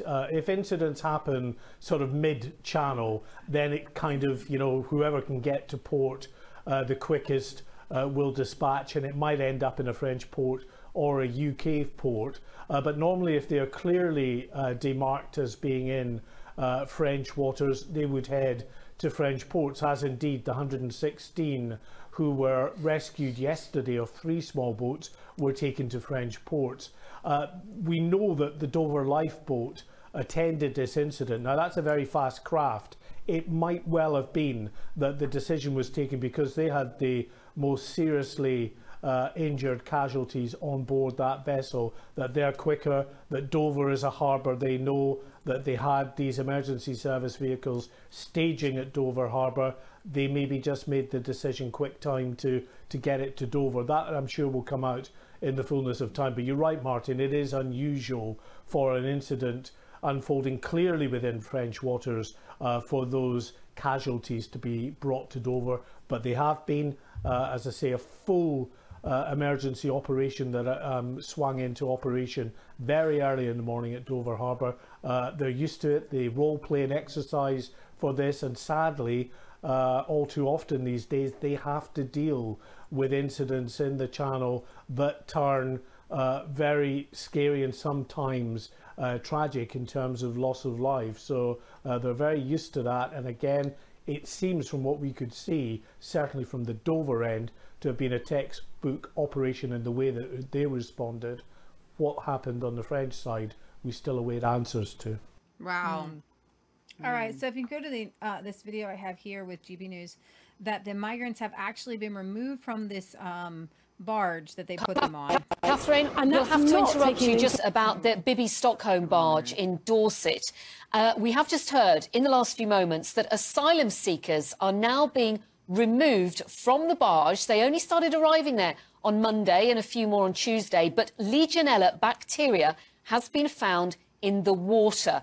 Now, they are being taken to new accommodation as a precautionary measure right now, but it's due to Legionella bacteria that has been found in the water. Immigration Minister Robert Jenrick, he is understood to be chairing meetings about the situation. Let's not forget that earlier in the week, he was saying that he believed the accommodation was safe and decent. Yes, I mean, Pip, this is quite incredible. We had the breaking news, of course, that migrants were being moved to the barge, 15, 16, 19, a trickle. And now it looks like they're being taken back off the barge because of this bacteria. It's worth also pointing out that as it stands, no one has shown any signs of having the disease linked to this bacteria. But clearly there are concerns that the safety of those on the barge has been compromised in one way or another just by the existence of this bacteria in the water surrounding it. So this is an unfolding story, but wow.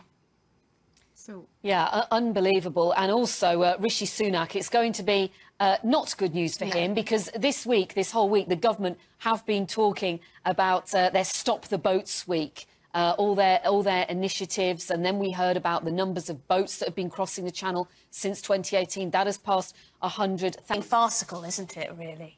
I mean, watching those going onto the barge and now they're being taken off. Meanwhile, we've had why are they being moved onto the barge? Because there is such a huge asylum backlog, and the government have failed to tackle it despite being in power for 13 years. And yesterday, 755 people crossed the Channel in dinghies. So you do the math. Clearly, there is a need for huge amounts of accommodation. And there were going to be, over the next few months, up to 500 single men on this barge. Now, these health issues, this Legionella bacteria, which is commonly found in water, that has been detected with only a few people on it. I mean, not many people are on this barge so far, because some, as we know, actually refused to get on. But the immigration minister, only on Wednesday, described the barge as perfectly decent accommodation. Many people would beg to disagree with the news that migrants are now being moved off the barge because Legionella bacteria has been found. Wait a minute. I'm wondering about all the other boats like there that were right there. Did you see all the other boats?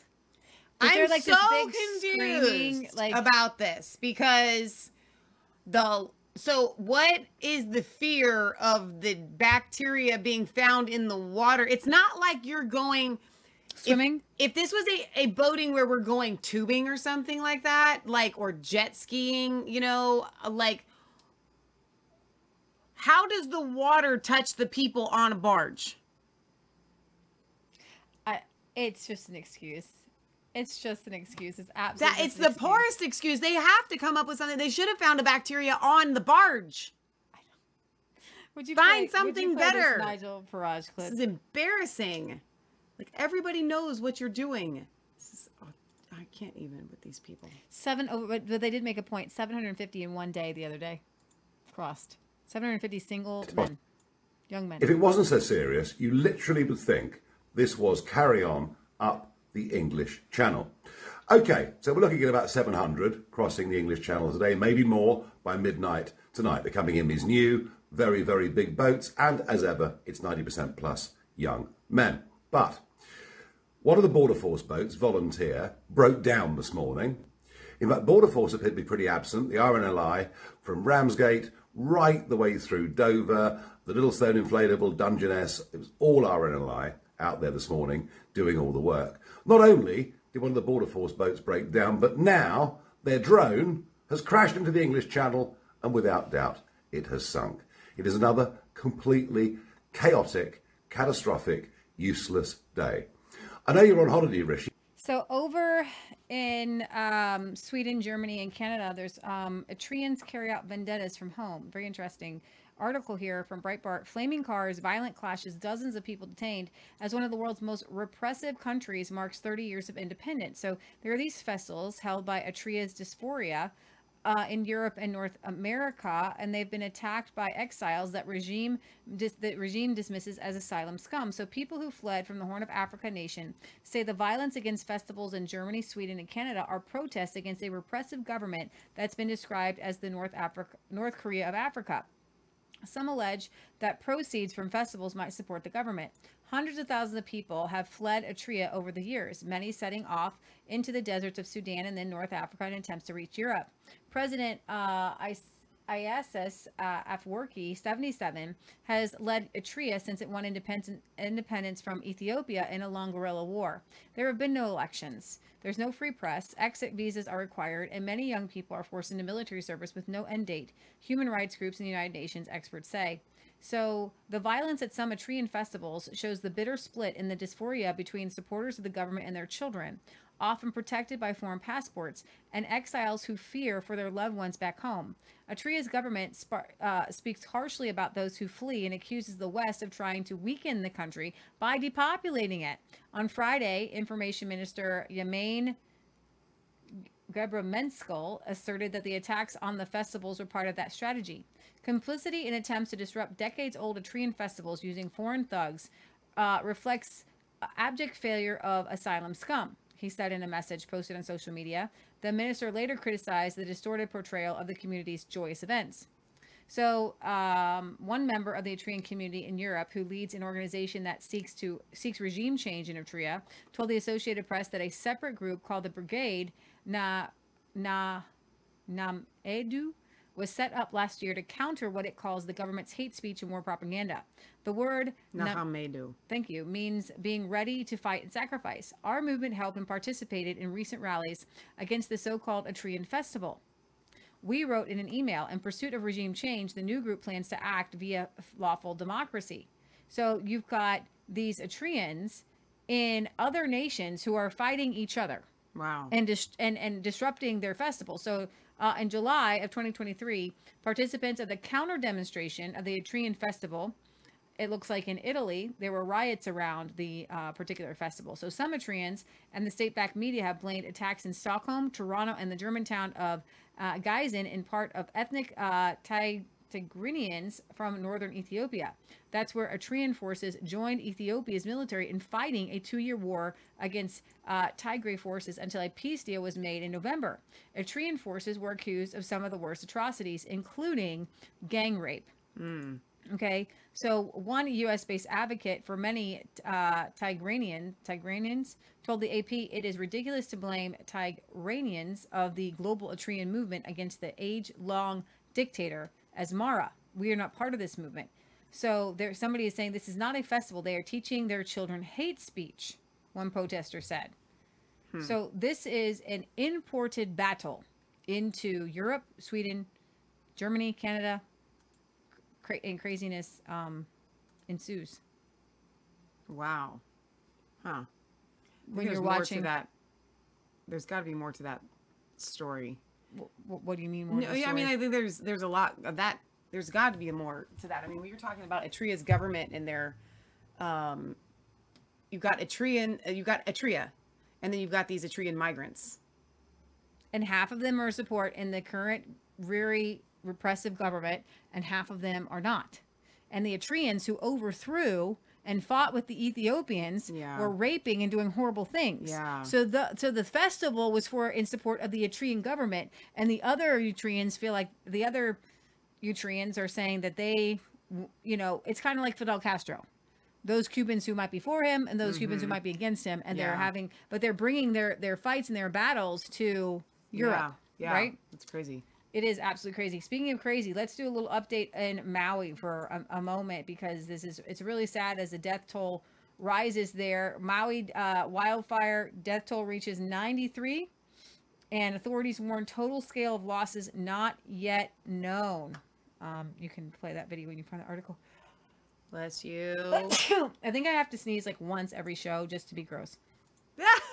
The death toll from a wildfire that razed a historic Maui town, Lahaina, whichever how you say it, Lahaina, reached 93 late Saturday night as Hawaiian authorities warned the effort to find the identity of and identify the dead was still in its early stages.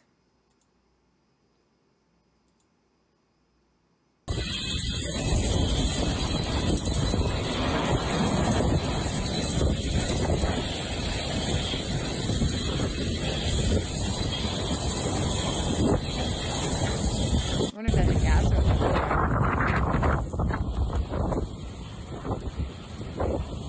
so this person filming, did they survive? Where did they go from here? Why stop and film? Like, if there's fire all around you, how can they breathe? That's what I want to know. Obviously they survived for so many months. Another level. That galleries fucking burns. I swear. Swearing is I did it now.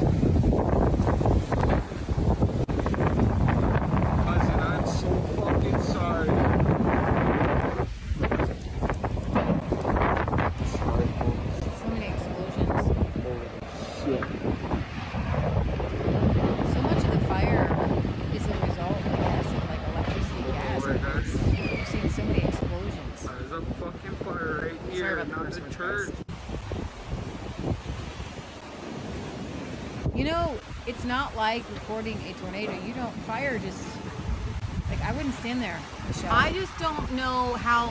My biggest fear with fire is not being burned alive. You will pass out before you burn alive. For most people, you're not going to just burn alive. You will pass out from smoke inhalation. This person recording, shouldn't they run somewhere? They're just going to stand there. Like there's fire all around. How do you have the calm presence of mind to just record? Probably crazy.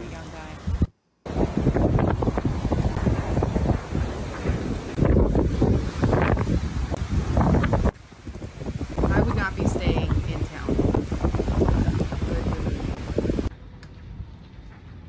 And it's interesting how certain things caught fire and certain things did not. Yeah. Come on.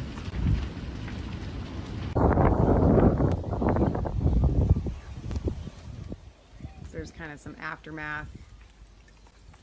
Whole buildings just utterly destroyed. But a car didn't catch on fire there, but that car caught on fire. Right. And then all these trees did not catch fire, but then like a gas station did and other trees did. And we played this clip, this part of this clip on Friday. Yeah, you can skip a few.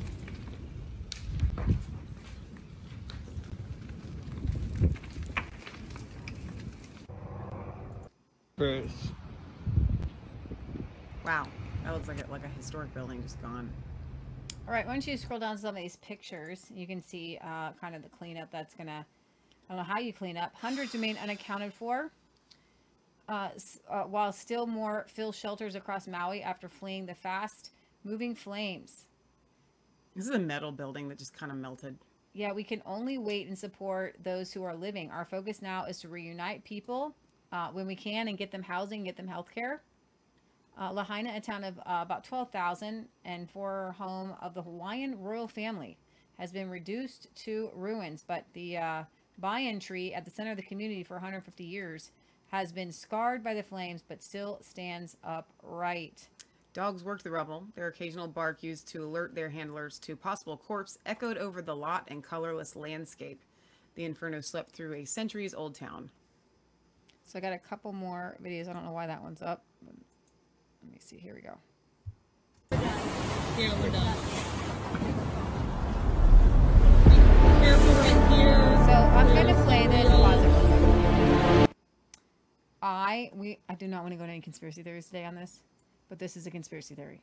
One. Okay. And people want to know how it burned in a circle. So you guys can post in the chat, but we're not going to discuss conspiracy theories on it. But go ahead. I'm going to play it.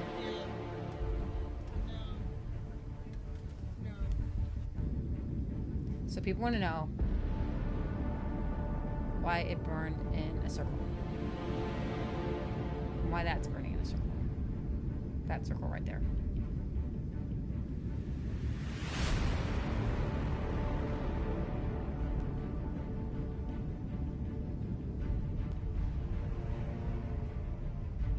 Have you ever seen a fire burn in a circle? That's Well, what is that area? Is it water?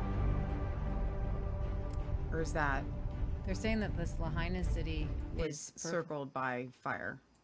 There are plausible explanations for that, but I will say this, even though Leah says we can't go into conspiracy theories on today's show, I'm not buying flashback. The narrative. 3 arrested after suspicious fires started on Maui, 2 charged with arson in 2022. So, we will cover this. May of 2022, John Hiss, Christale Kaneku, and Stephen Sorrow were arrested after a series of suspicious brush fires were reported. As a wildfire that has killed at least 55 and left thousands without shelter continues to wreak havoc on Maui, a story from 2022 has resurfaced of a group arrested on the Hawaiian island after setting a series of suspicious brush fires. In May of 2022, these 3 were apprehended in connection with a series of suspicious brush fires. A total of 6 brush fires were reported with a 90-minute window, burning around 5 acres in central Maui. Hillis was charged with a second-degree arson for 1 fire in Pununi and 4th-degree arson with another started in Waluku, according to Maui News. Hillis was also hit with a slew of gun charges. Kaneku was charged with a second-degree arson in connection with the Pununi fire. Police said that Hillis and Kanuka were seen buying a gas can, lighter fluid, Lysol, and charcoal at a local store just before the fires started. Serral, described as Kaneku's boyfriend, was not charged with arson. He was instead arrested for violating bail conditions and contempt of court. The reemergence of the story comes as wildfires continue to burn across the island, with at least, we know now, 93 being reported dead. The exact cause of the current fire is currently unknown, but much of Hawaii has been under a red flag warning for fire risk. We don't know what actually ignited the fires, but we were made aware in advance by the National Weather Service that we were in a red flag situation. So that's dry conditions for a long time. So the fuel, the trees, and everything was dry. So we do know that somebody wanted to start fires. Why did they want to start fires? So Donna says, isn't the circle just the edge of the fire burning outwards? You would think that that's a possibility. However, given different things that it would catch on, it wouldn't remain that circular, right? It would branch out some, you know what I mean? Because certain things are going to burn at certain rates faster than others. But I still do think that there's always a plausible explanation, but they also have plausible explanations for many miracles in the Old Testament. So just because you have a possibility of plausible explanations doesn't mean that those are the explanations. This video has surfaced. Update on Lahaina. Hundreds of homes have been completely taken out of by fire. The people are suffering. There are not enough supplies. And here is a video that somebody took of them in the ocean. Oh, wow.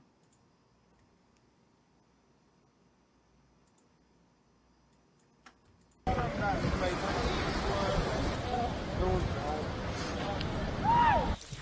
shit. You're gonna be okay, Milo. Holy fuck.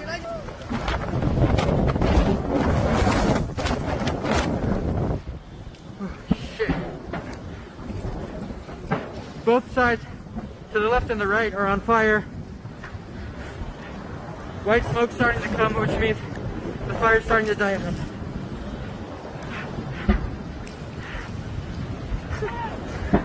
Fucking scary.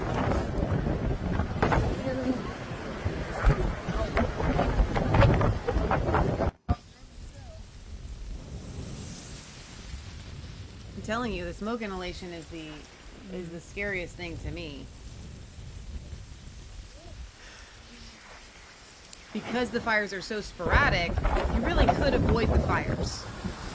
But if, you know, you pass out like the clip of the lady that we showed on Friday, then the fire could come to you. We're almost rescued. Yeah, that's terrifying.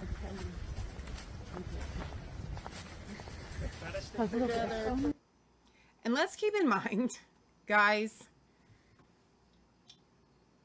that we're not talking about a tsunami here.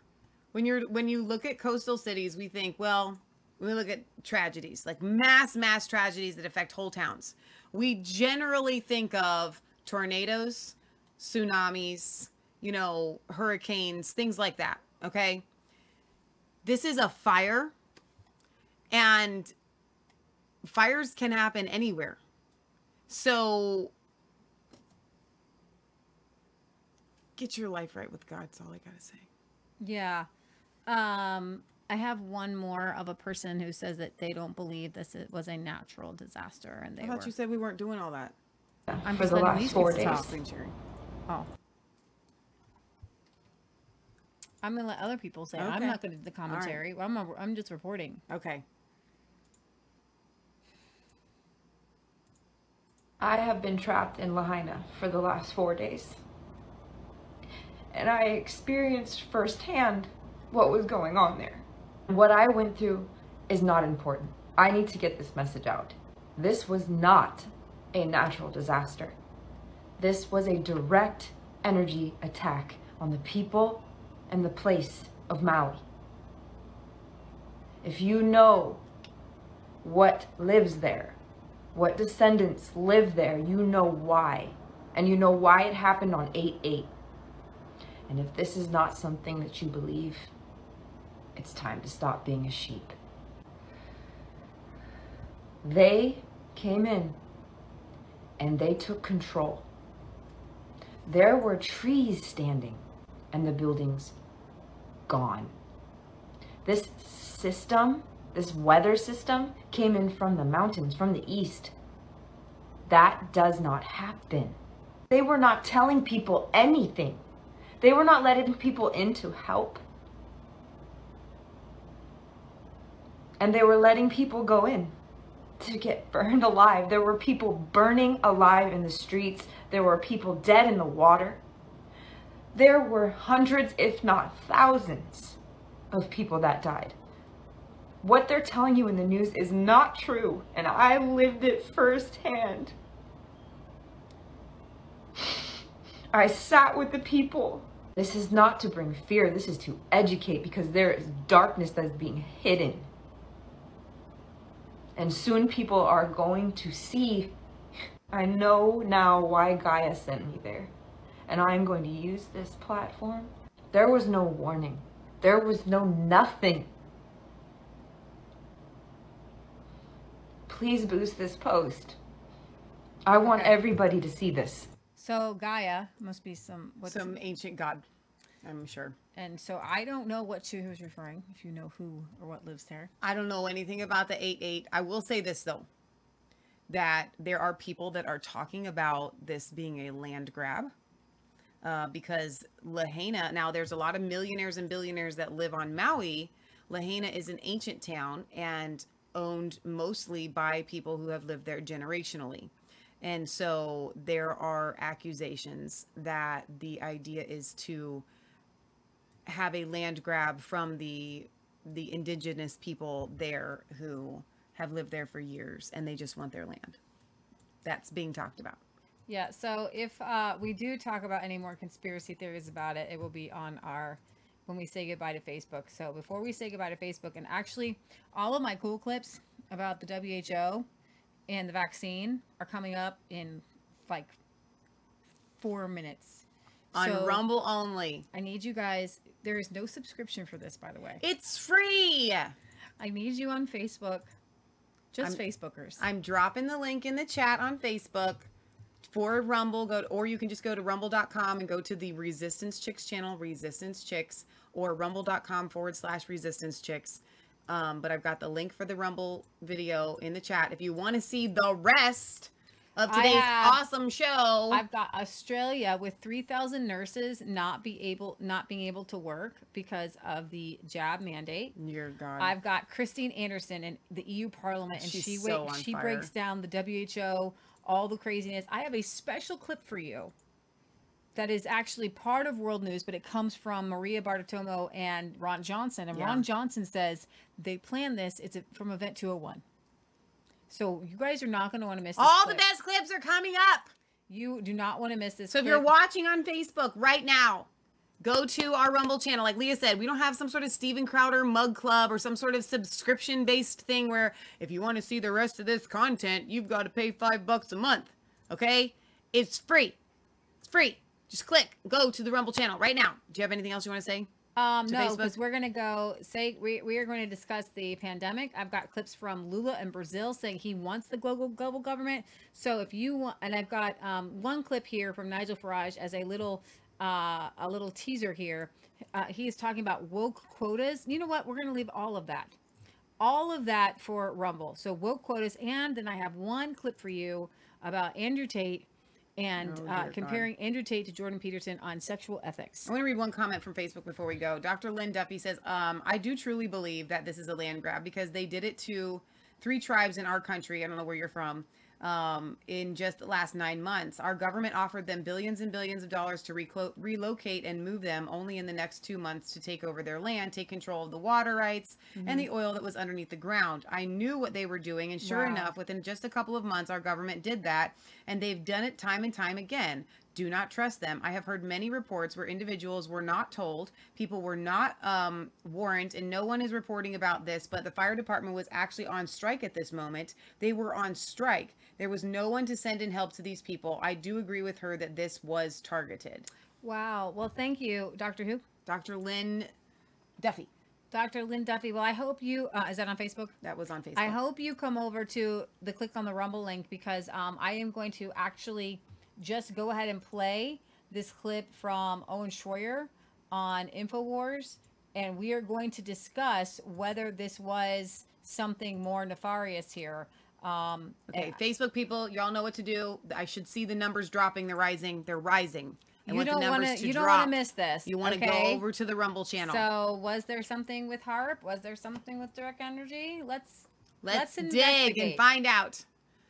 All right, so Corinne Brandy, hi Corinne, says Dane Wigington at geoengineeringwatch.org is the best source on this, DEWs. That's the direct energy weapons. She says metal boats burn in the ocean, ? Looks just like Paradise, California, where the DEWs are on video. And then she says, no firefighters, no trucks. And then America First PHL says, hi all, a caller on Band.video with Owen stated Maui mayor signed contracts to build high-rise apartments 6 weeks ago, exactly where the fire burned. Okay, we're going to bring that right up. So I'm glad you guys are here on Rumble because go to, let's go to this one. All right, we're going to play that and hopefully we don't have a Sandy Hook moment. Just kidding. Ah. All right, let's see what Owen has to say here. We are going to investigate all possible. So when I see what's going on in Maui, something the likes of which has never been seen before, I start to get a little curious. Because we've had some fires here in Austin, Texas, and pretty much every time it gets traced back to a homeless camp. It's just homeless shanty towns in the woods. They have a fire, it gets out of control, whatever.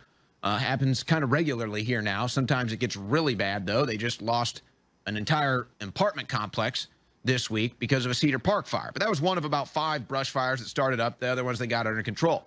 So we kind of know what that is. But what happened in Maui is something else. Now, you look at that,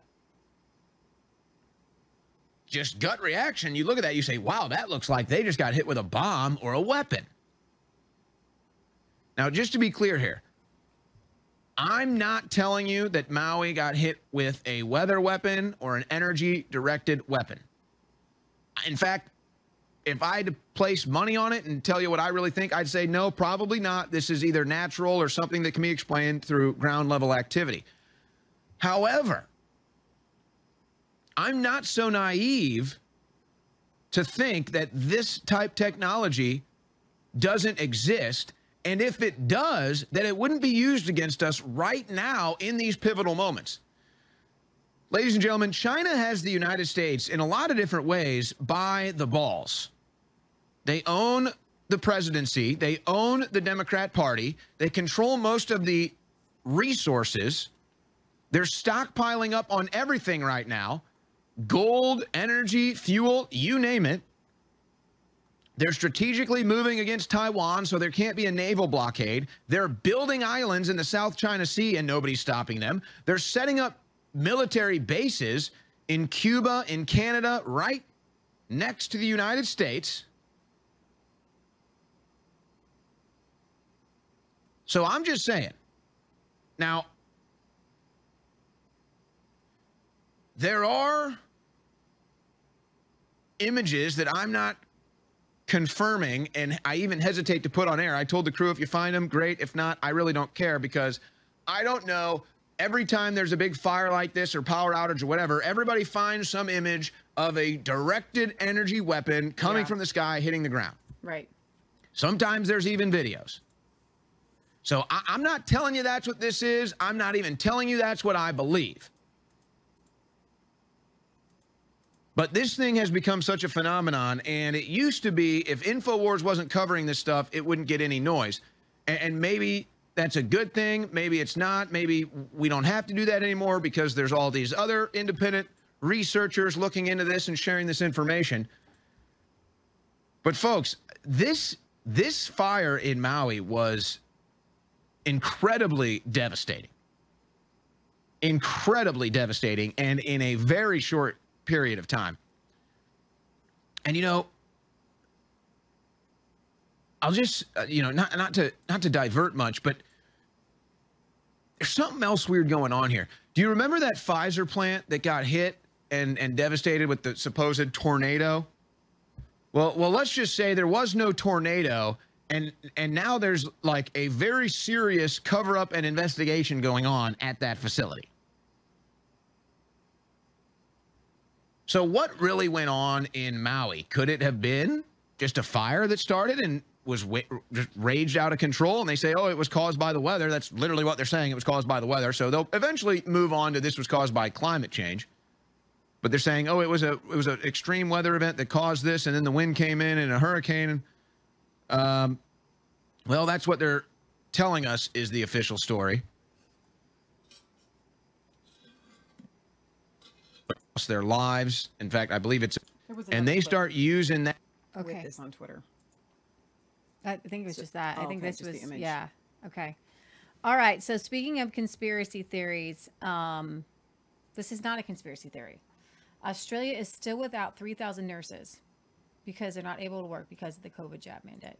Years on from the height of the COVID pandemic, Queensland Health is right now deciding whether frontline workers still need to be vaccinated.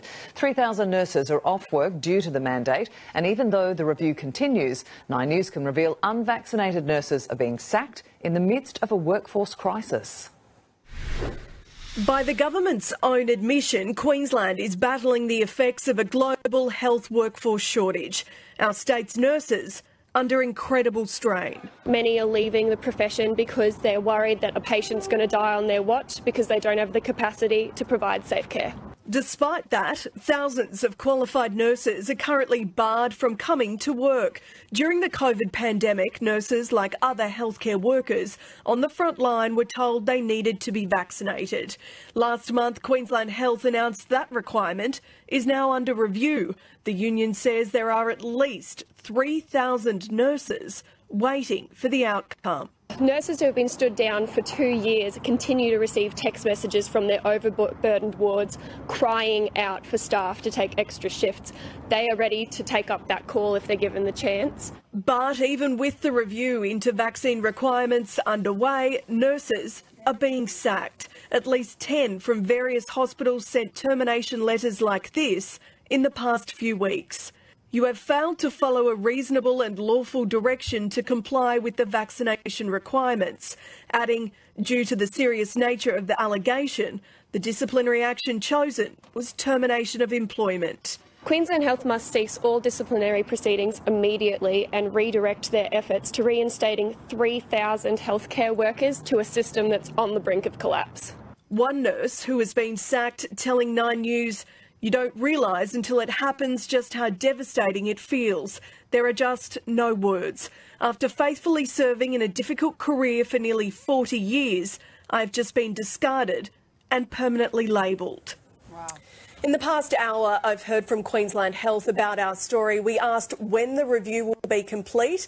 It'll only say in the next few months. But in a statement, a spokesperson confirmed the review will also consider the impact of any recommendations on the health workforce shortages that we are facing. The government has said human resource processes are a matter for Queensland Health.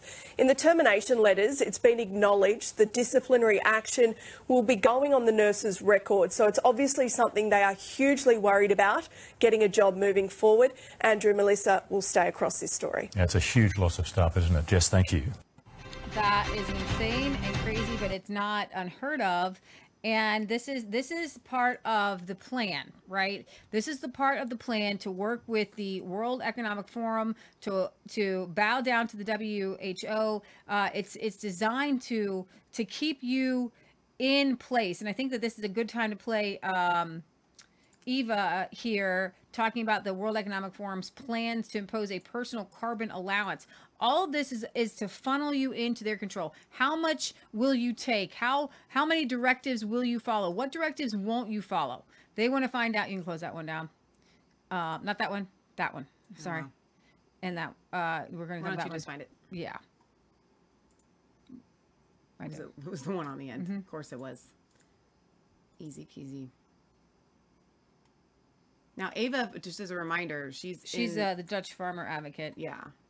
Is this the video? The digital identity is not just a passport that you will have on your iPhone in a digital form. It entails just about everything the government would like to know about you. And yesterday in the Dutch media, we saw a perfect example of what it could entail in the near future. We had the CEO of one of the largest Dutch banks say, "Why don't we start with a personal carbon credit?" Oh. A carbon wallet, she called it, actually. Yeah. So right in line with the plans that the World Economic Forum people have for us. And she said it in a way that was particularly funny. She said, well, if everyone gets an individual personal carbon credit, why don't we make it so that rich people who, for example, want to go on holiday a little too often can buy personal carbon credit from other people who, for example, can't afford buying plane tickets or eating meat too often. So we can that way swap it out. Oh, so if Bill Gates or Leonardo DiCaprio's carbon footprint is getting a bit too big, then some peasant living in his hovel up country somewhere can sell his, and he can't afford to go to Saint-Tropez, but he'll be able to sell his carbon allowance to Leonardo DiCaprio so Leonardo can park his yacht in Saint-Tropez for a couple of extra days. Exactly right. That's it. So what will happen is the rich will get richer, the poor will get poorer, and they're saying it openly as if it's not a controversial thing at all. It's neo-feudalism. That's what it is. Die uitstootrechten verdelen en dat elk huishouden... She says, let's ensure that every household or every citizen in the Netherlands receives a certain amount of carbon emissions rights. Of elke burger een hoeveelheid uitstootrechten krijgen, zodat we opgeteld, niet meer uitstoten dan onze grens. Vervolgens kunnen we... Let me just mute this. And then your rights can be stored in a carbon wallet. So if I want to fly, I buy some carbon emissions rights from someone who can't afford to fly, for example. This way, this poor person can earn some extra money. Or if someone lives in a small house, he can sell his emission rights to someone who lives in a big house. This way, poor people can benefit from the green economy.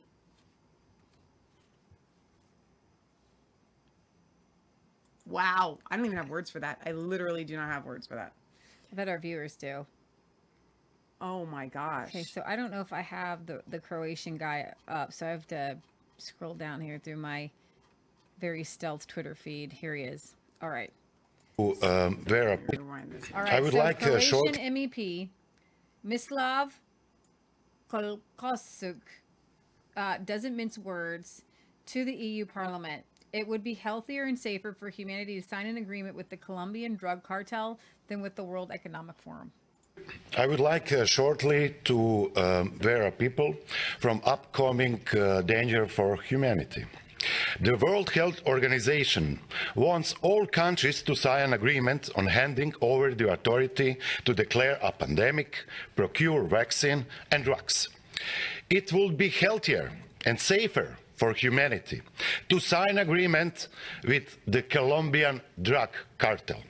They know all about drugs for sure. During the COVID pandemic, World Health Organization only told lies.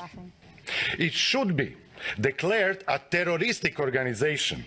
They lied. That is a new and known virus. That is possible to make an effective vaccine. That the vaccine is 82% effective. That it protects against serious illness and deaths. That all, of course, were foolish and lies. Today, World Health Organization is more dangerous for humanity than World Economic Forum. Thank you. Wow. Wow. Wow. Wow. That's really powerful. I have another video here from it's on BitChute. I've got Christine Anderson at the EU Parliament. This one or a different one? I think there might be two. You know what? Let's go over to this one. Let's go to the Wide Awake Media one. German MEP Christine Anderson. The so-called pandemic was a beta test conducted by unelected globalists. Not that one. This was Wide Awake Media too. Yeah, there's a couple. Okay. She's got it. She's got it. Yeah, got it. COVID madness, this so-called pandemic, it was just a test balloon, a gigantic test balloon. Well, for what, you ask?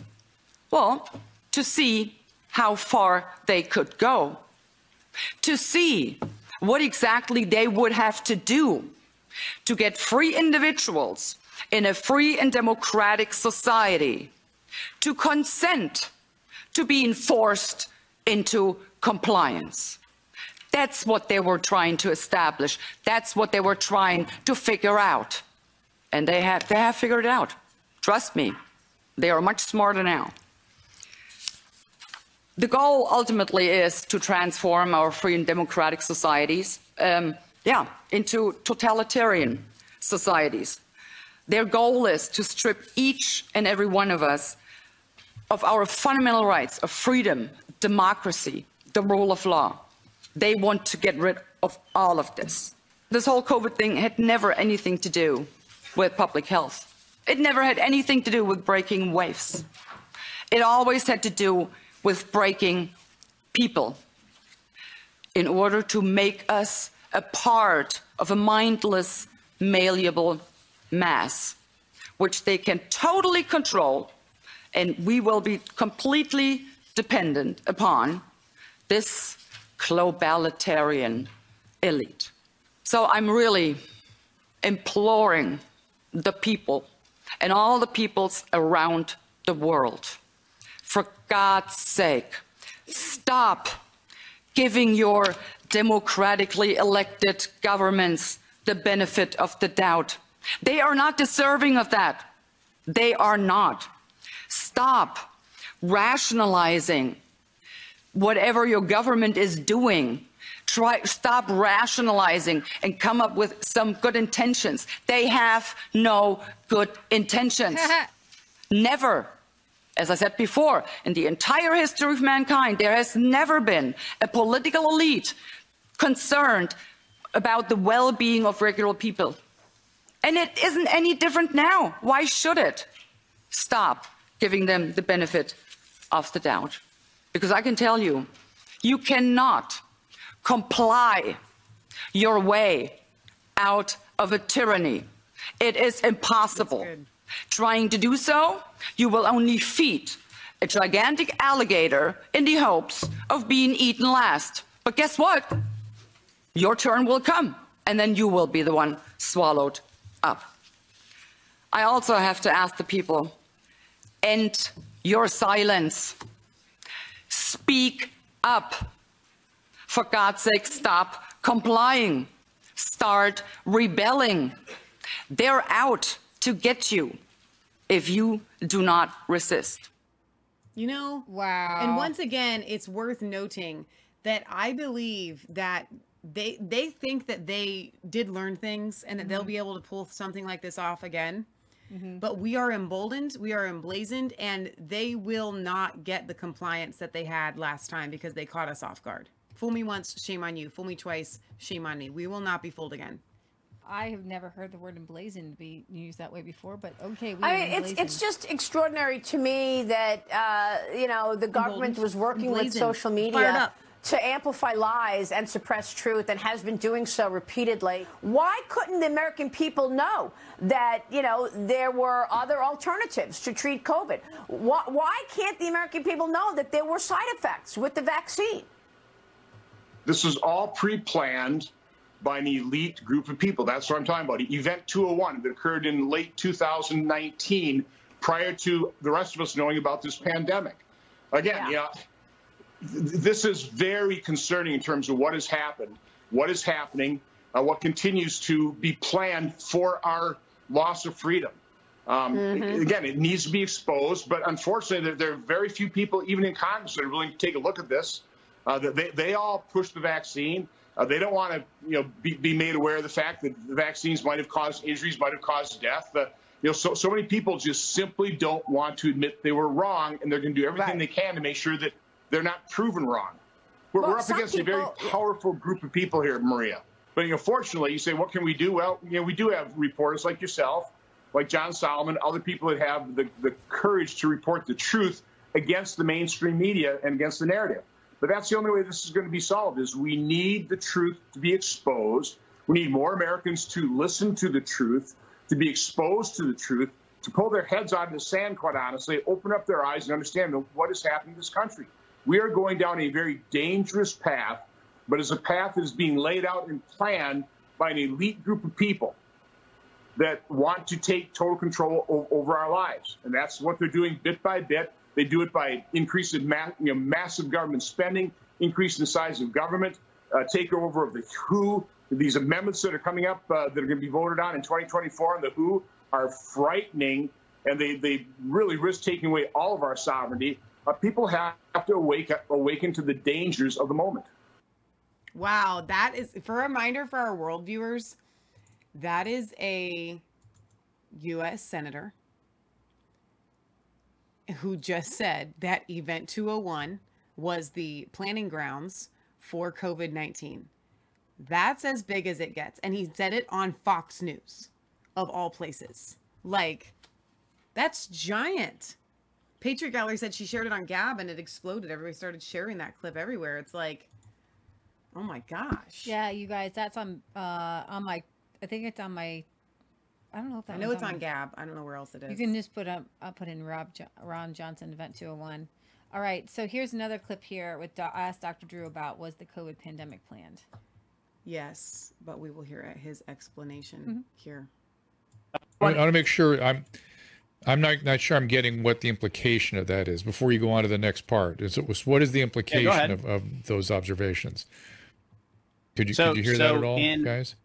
Yeah. So in September 18th, 2019, the World Health Organization got together and published in a thing called the Global Preparedness Monitoring Board, published a statement that said that we were going to actually have a respiratory pathogen release.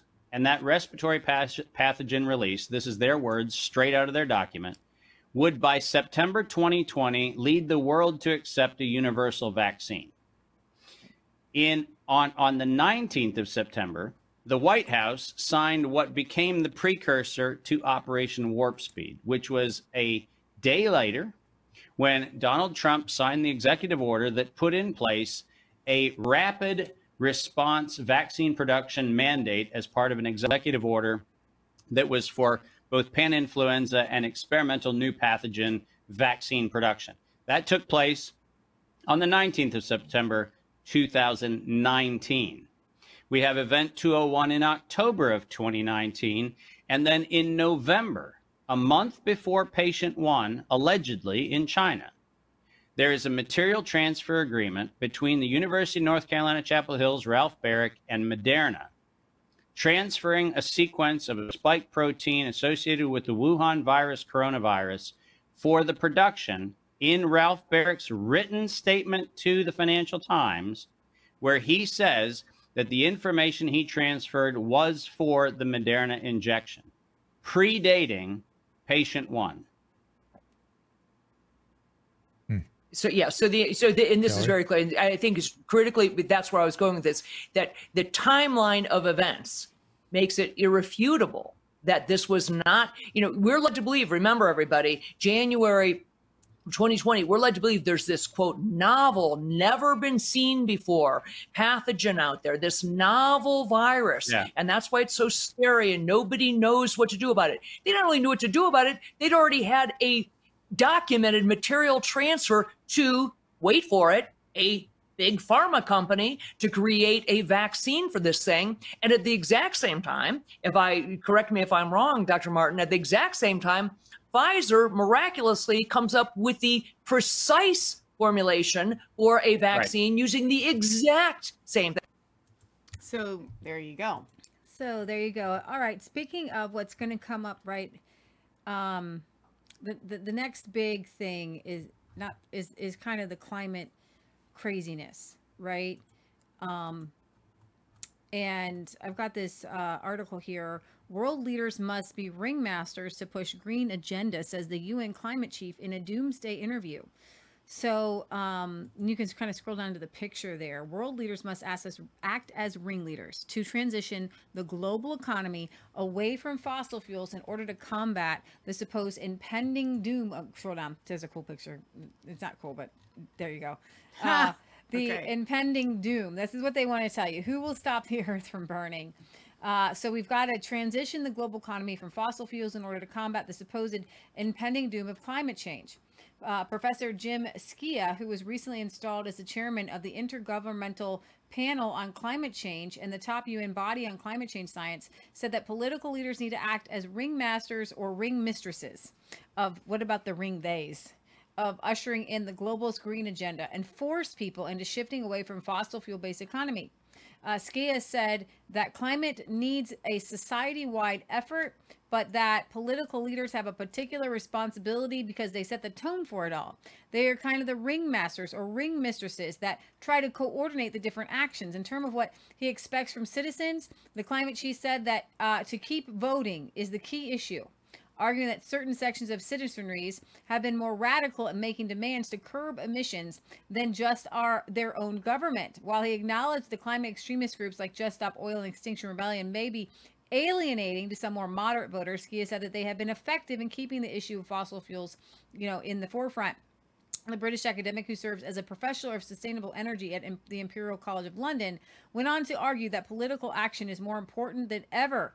Climate change is happening now. You can see it on your TV screens. You can even be looking out your window. So if you wanted to convince people that climate change was happening, would you start a wildfire? Yes. Yes, you would. Yeah, in terms of specific actions that the UN scientists hopes will happen.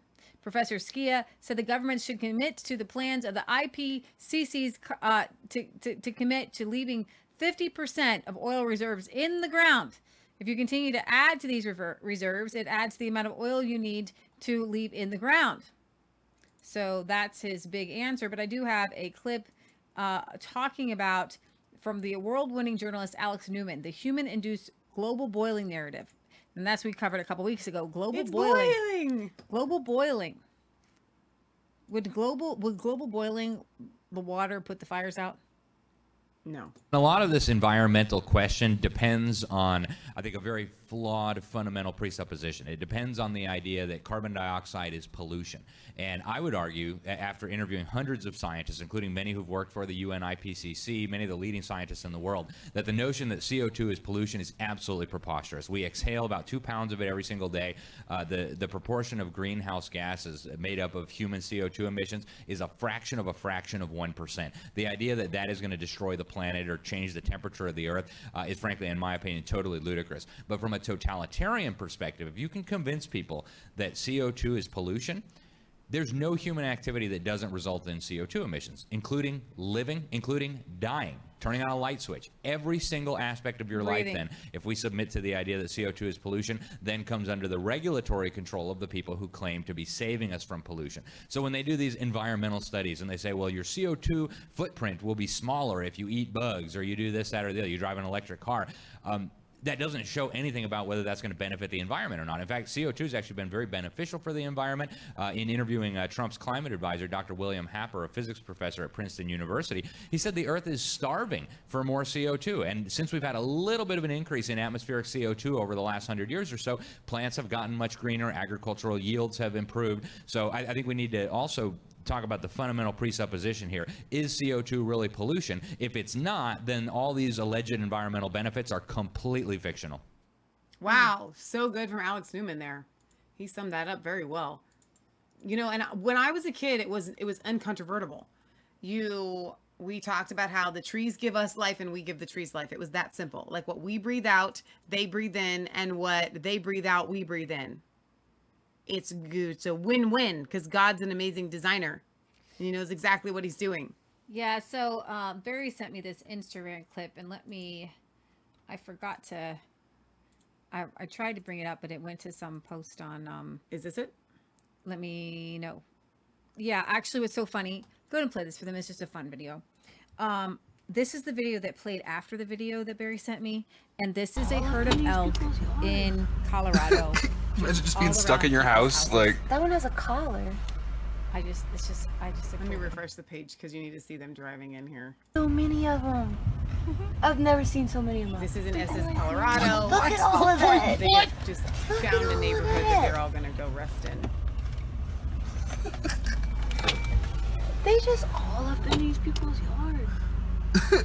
Imagine just being stuck in your house, like. That one has a collar. Okay, that's hilarious. Yeah, so go to Twitter over here. I just retweeted it. Close that out because it's still going to keep playing. Oh, it will keep playing? Oh, I guess not. It stopped. Nope. We want you to refresh because I'm going to bring this one up. This guy kind of breaks down the CO2 numbers. And I haven't fact checked his numbers, but they sound right. So I'm going to play this. It's from Barry. And I looked at the science when it came to climate change, and this is what I found. According to government figures, Australia is producing 499 million metric tonnes of carbon dioxide per year. But what I also found is that one mature tree will absorb 48 pounds or 21.77 kilograms of carbon dioxide per year. And Australia currently has 24 billion standard-sized trees. absorbing 453 million metric tonnes of carbon dioxide per year. And that's just trees. Doesn't include any other plant life, and particularly doesn't include mangroves. And mangroves will absorb 50 times more carbon dioxide per year than a standard sized tree. So why is the government hell-bent on cutting down trees in order to install solar farms when it seems quite obvious from the science that nature has already provided the solution to the problem? So I did as the government asked. Makes me so mad. That's one of their big things, is to cut down the trees. Cut down the trees and put up the solar panels. Cut down the trees and put up the windmills. It should make you mad. In Brazil, Lula has said the quiet part out loud: a global government and the UN should take sovereignty from nation states, all for climate change measures, because democratically elected governments may not do as they are told. Hang on, I'm trying to find it here. That might be the one I closed out. Okay, well, I'll retweet it. There you go. Okay. Let's go to my profile. Well, I can't because I'll lose one of the ones that you've got. Here we go. Well, then you'll lose that one. I don't need it. Okay. Didn't need it. Not going there. I lost 2 followers today out of my... Wait a minute. It's still not... You didn't... It's not going. Come on, Lula. Don't you want to tell people what you're doing? Try one more time. You lost 2 followers. Were you talking about women preaching again? No, That's usually how you lose them. No. Por isso, show aqui o Brasil tem investido... Okay, you have to just read it. Okay, so go back to the beginning. We'll rewind. That's why Brazil has been investigating in the new global governance. Investing in the new global governments. What is new global governance? Because if you make a decision here in Belém about the climate issue, and there isn't a commitment to comply, it goes back to the national state and the Congress don't always approve. And then things don't work.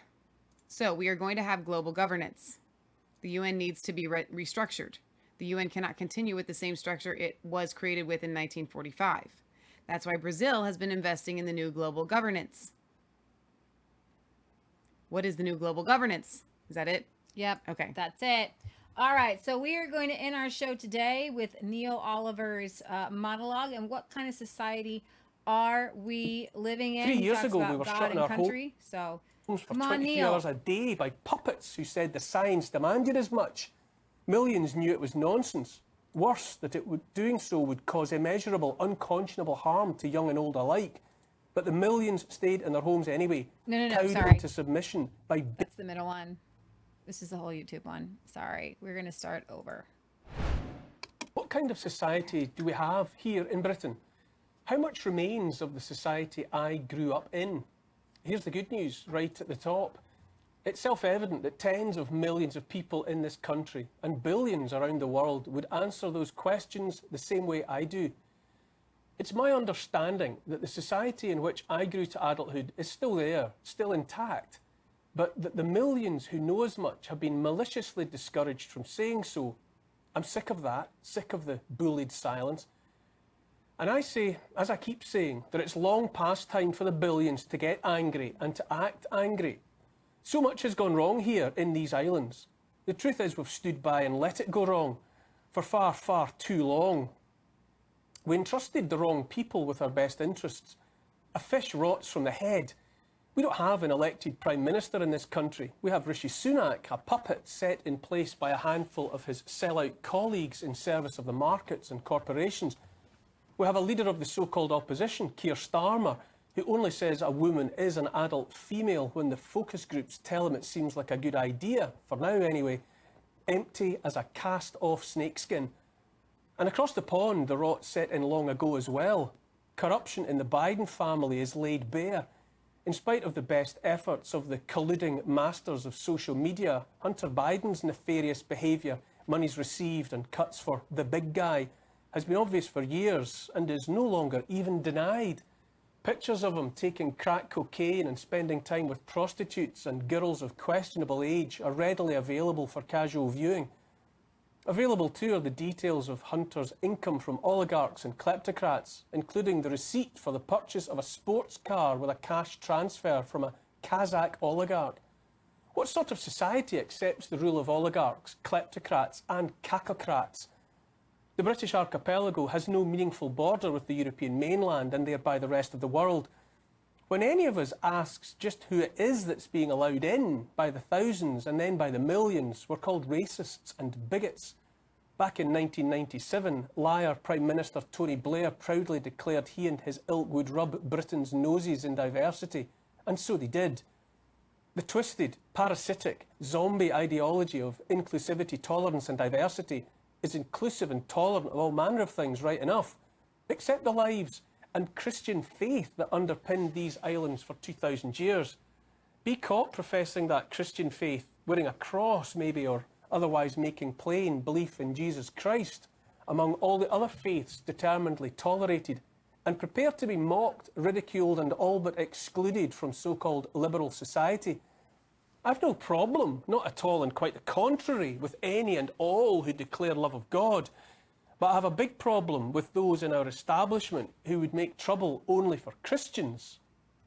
I have a major problem too with those still demeaning women who choose to raise families at home instead of entering the jobs market. Who in their right mind dismisses full-time mothers as second-class citizens? Liberals do, as it turns out. Millions know what works for men, women and children, but have stood by while the stuff of honourable lives is cynically undermined. Too many are silenced while British culture and history are derided as a source of nothing but shame. We've let others make our civilization look like a brownfield site littered with rubble. No wonder others make their way here from one country after another, destabilised or destroyed by NATO and the West, which is to say by the military-industrial complex. No wonder they come when they see a place advertising itself as devoid of any identity, a vacant lot where the powers that be say anything goes and everything is free because it's already been paid for with citizens' taxes. Those arriving have no such doubts about identity and culture and faith, certain as they are about who they are, what family means, what men and women are, how they want their children raised, what God they worship. If national identity and culture are defensive weapons against all comers, then our leaders long ago embarked upon unilateral disarmament. Unilateral disarmament is always wrong. On behalf of the millions, but without asking us, a generation of political puppets, servants of the markets and unelected, unaccountable transnational entities has laid low our culture, those ideas that gave meaning to what it has meant to be British, what it has meant to be North American. We have an establishment, or powers that be, or whatever, that wishes this country was a very different place and that we, the resident population, were a very different people. They wish we were a little people, content to live small, cold, impoverished lives devoid of aspiration. They wish we were submissive and dependent. They wish there weren't so many always asking questions. They wish we would just believe what they tell us and do what we're told. They wish we would say goodbye to farmers of meat and hello to processed, genetically modified plants and insects. They wish we didn't want the freedom of the open road and reliable cars, that we were content to remain on this island and look no further afield for holidays or anything else, indeed to look no further than 15-minute ghettos. They wish we would accept our children belong to them, to the state and its myrmidons, and not to us, their parents. They wish this country and this people were as they like to imagine us being. But wishing doesn't make it so, thank God. Instead of just wishing, the powers that be are gaslighting us instead, telling us we're wrong on so many levels and ignorant, and daring us to say otherwise. 3 years ago, we were shut in our homes for 23 hours a day by puppets who said the science demanded as much. Millions knew it was nonsense. Worse, that doing so would cause immeasurable, unconscionable harm to young and old alike. But the millions stayed in their homes anyway, cowed into submission by baying about granny killing and COVIDiots. This month, the Telegraph newspaper carried a front-page story headlined, "Lockdown harmed emotional development of almost half of children." Stop for a minute to think about that. Harmed my children, your children. Millions of us refused the injections of gene therapies marketed as vaccines and were vilified, ridiculed, sacked, excluded and bullied in return. Now we're prevented from knowing how many people were killed or injured. Those of us demanding answers to questions about harms caused, about persistent increases in all-cause mortality all over the injected world receive no answers just more attempts to have us go away and forget.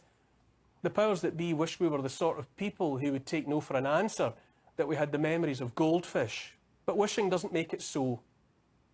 Early in the horror show of lockdown and jabs, I said, and more than once, that our children must be left alone. Leave the children alone, I said, almost as a mantra. But more troubling by far, even more troubling than the injecting of millions of youngsters with experimental products, has been the assault upon children's sense of self in the form of a whispering campaign to have them doubt the biological facts of their own existence. What kind of society are we here in Britain if we, the parents, stand by while children, anyone's children, are ushered onto pathways leading to mutilation and lives of sexless sterility? In the name of education, some teachers, without the knowledge, far less the consent of parents, whisper in the ears of little boys the thought they might really be little girls, that little girls might really be little boys. They show them the sort of stuff we used to put X certificates on at the movies, the sort of stuff you used to have to pay to see in specialist cinemas. By so doing, by sowing doubt about and glamorising the choices that previously existed only on the outer edges of the spectrum, they condemn generations to the lives of the castrati and the barren. Even now, the casualties are clamouring for help, for apology, for compensation, just for recognition. Those whose bodies have been hollowed out, they'll be lining up for years to come. The time is now to decide what kind of society we are. Have you heard the one about Schrodinger's cat? The notion of a cat shut in a box with a vial of poison that may or may not have killed it. The only way to find out is to open the box. Until that moment, according to the notion, the cat must be both alive and dead at the same time. I say we're living in Schrodinger's Britain.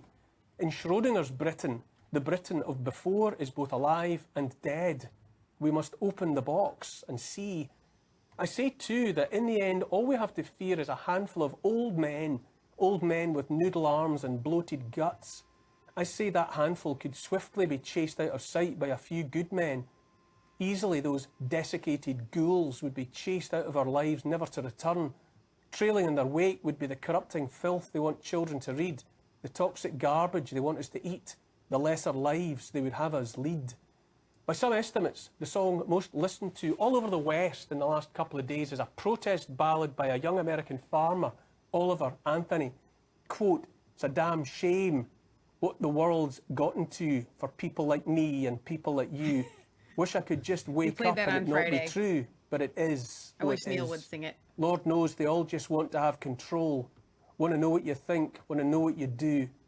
It's a protest song worth listening to over and over. Take heart, whoever and wherever you are. We're not just millions, we're billions, and we all know what we know, and we all think what we think. All that's left is to act on it. The world in which they would have us live is only make-believe, the fantasy of bitter old men. Quote, "Young men are putting themselves 6 feet in the ground, because all this damn country does is keep on kicking them down. And so it is, and so it will be until we rise." Here's the thing, they call it Agenda 2030 and ESG and equity and inclusion, tolerance and diversity. I'm here to tell you it's anti-human, anti-life, anti-us. Never forget, we are the problem they want to solve. We are the carbon they want to reduce to zero. Yep. If you haven't already, wise up.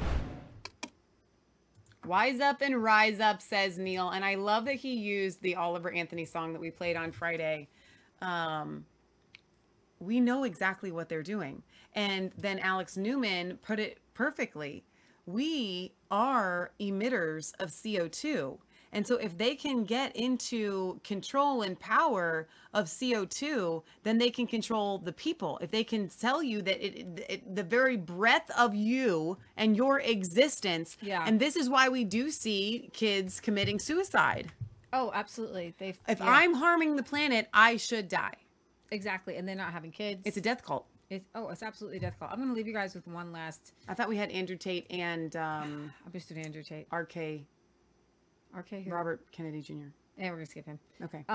So I have been in my spare time, which I do not share with you. I tweet out Andrew Tate videos, and I have a compilation of Andrew Tate videos. And one day when Michelle and I feel safe enough and it's not from the conservative side, it's not from it's just like Andrew Tate has like an army of people that go after people who expose him. And we forgot to talk about the B Corp. We have to do that because that was in the description. Okay, all right. So there are now more than 700 B corporations operated in 93 countries. Nigel Farage is talking about this, the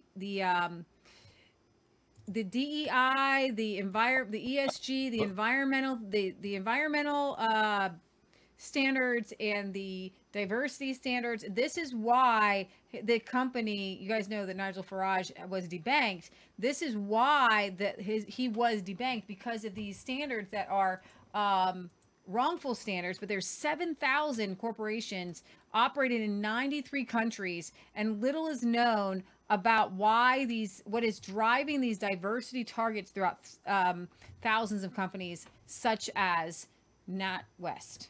First, and this is really, really important. You may never have heard of them, but there's an organization called B Corp. They were founded in the USA in 2006, and they work across the globe to sign up companies to provide them with certification of their social and environmental performance. Yup, companies need to hit a criteria amounting to 80 points. I'll come to how they get those points in a few minutes. According to their website, there are now more than 7,000 B corporations operating in 93 different countries. So who are they? Well, some firms you may have heard of.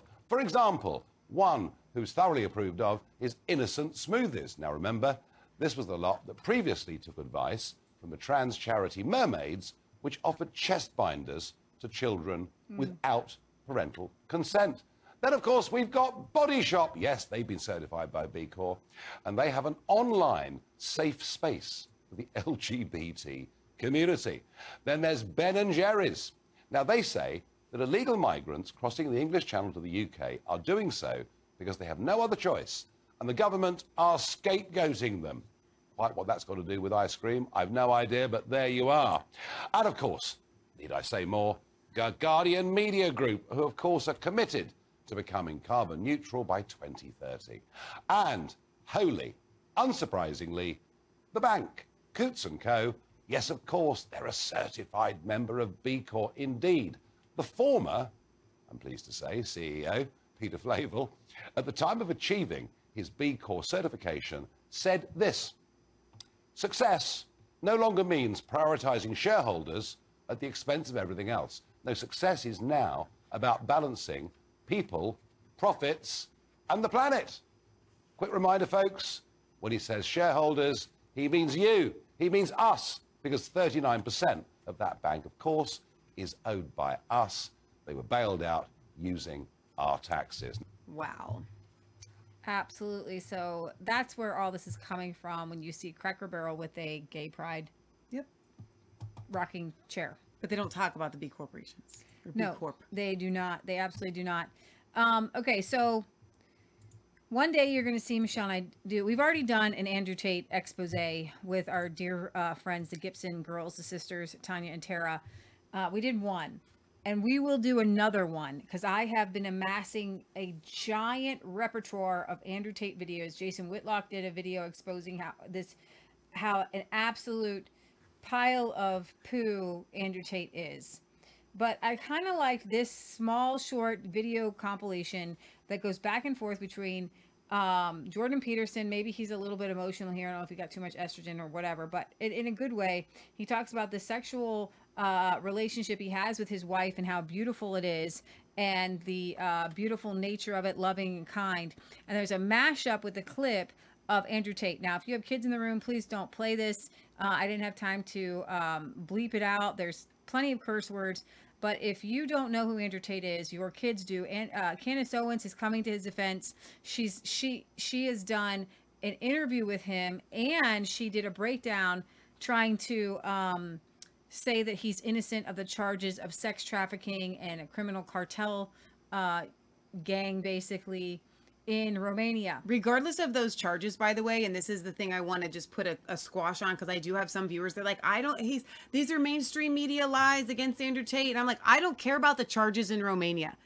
Okay, forget that. We have hours of clips of his own admission of the type of sycophant monster that he is. Yeah. That is enough for me to say that anybody that comes to his side to defend him is demonically possessed or oppressed, including Candace Owen and anyone Tucker else. They are Carlson. under some sort of trance. So Tucker was like in love with it. He literally, when he met, there's a clip of him meeting Andrew Tate to interview him, and he's getting like a schoolgirl in love.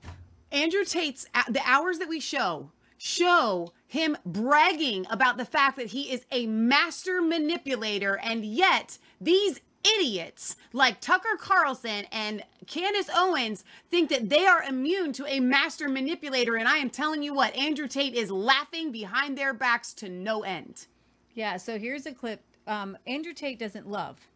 So he doesn't make love to women. He uses, and he admittedly uses sex as a tool. Yes. And he uses I think he's a homosexual. He says he doesn't care about sex. He doesn't even care about the woman. What he says is, and I think he's actually worse than a homosexual. I'm convinced that he is some sort of incestual sexual with his brother. Because Michelle and I, we do a lot of life together, right? But these guys run a OnlyFans pimping organization together, and these brothers have like these crazy weird orgies together. Like they do all kinds of they'll be sitting in a room and they'll be talking to a girl and be like, go get 4 or 5 girls for me and we're going to do something tonight. Like not something. And his other brother's sitting there, and the one brother's sitting there all sexual with the girl, and he's sitting with the sexual, and like they're incestual. Yeah. Like they're doing like sexual things with girls, with each other. It's just nasty. They're so disgusting. But this particular clip shows his violent nature, because there's 2 different cases against him, by the way. There's a Romanian case, and then there's girls in the UK. He supposedly had, do you want me to make us big again? No, it's fine. Oh, make us bigger again. No. There were supposedly about 70 girls that he had working for him. Now, several of those girls had come forward, and they have a case against him. BBC had a girl come forward who's not really on a case against him, but wanted to collaborate the case and said corroborate the case. And she said one time she was sleeping with him or whatever, and he choked her to unconsciousness. And she's like, I didn't know that was sexual assault at the time, but now friends have told me that's sexual assault because I woke up that he was kind of doing things to her body while she was unconscious. So he basically he doesn't know if he killed her. Like she's unconscious. And so he's literally a demon. Yeah. All right. I'm really attracted to my wife. Well, and we've been isolated from each other for a long time because we were both so sick. It's been 2 years, really. Girls come to me and go, yeah, beat it up. I was like, oh, yeah, okay, cool. No, I mean it. No, bitch, I mean it. I guarantee I changed the way you look at sex forever. The physical intimacy element of our marriage is extremely important. We're very careful about that. You're going to be fucking crying. I won't cry. I bet you cry, bitch. I bet you fucking cry. And value it extremely highly and pay a tremendous amount of attention. It's really important. You're saying I wouldn't cry. You're challenging me to a fight. You're saying I can't hurt you. You're out of your fucking mind? That, the sexual element, the romantic element, those two things, when they're properly handled, they're indistinguishable. I don't even have to fuck you. Forget the sex part. That's a distraction. My dick can stay in my pants. I'll just start beating the shit out of you. How about that? We walk in the bedroom. I start kicking your ass. No sex. No sex involved. But you cry then. And if you think that sex is okay without romance, you don't know anything about romance. Can I say this on YouTube? Yeah, I can say this on YouTube. I've legitimately done that. Girls running their mouth. I start beating the fuck out of them, not even having sex. They love it more than ever. They like it more. The less sex you have with them, the better. Because sex is so much better with romance that it's not even the same thing. So, if another person on our show, you know what in they the say, comment section, the comment usually says, guy. The comment usually says, but that was 10 years ago. But he told Candace Owens he regrets nothing. I don't care. That's a psychopath. That's a literal psychopath. You don't get to go from that statement to being accepted by society without wholly repenting and recanting and saying, I was a loser, I was an idiot, I was the scum of the earth, I have repented. Like, you don't get to be accepted by people unless you have done a complete 180 and now you are missionizing people for Jesus Christ. In jail. He admits to beating women. He admits to beating women. And he thinks that it is okay because somehow in his mind, they asked for it. It is not legal to beat women who ask to be beaten, by the way. Okay. If we have another Resistance Chicks viewer that defends this guy, I am going to lose my ever-loving mind. I had one. I'll call him out. Mark, you know your name. You said it on a comment earlier when Leah shared the Jason Whitlock thing. Come on, man. Do you want more? Does Mark need to be convinced more? I can't with you people. Now, most of the Resistance Chicks viewers are very intelligent. And they are like, hey, yes, you get it. And thank you, Mango says, excellent show, brilliant, well-chosen, on-point clips, well-organized and presented. Your audience should be vastly larger. Our audience is on multiple platforms. But yes, I totally agree that our audience should be vastly larger.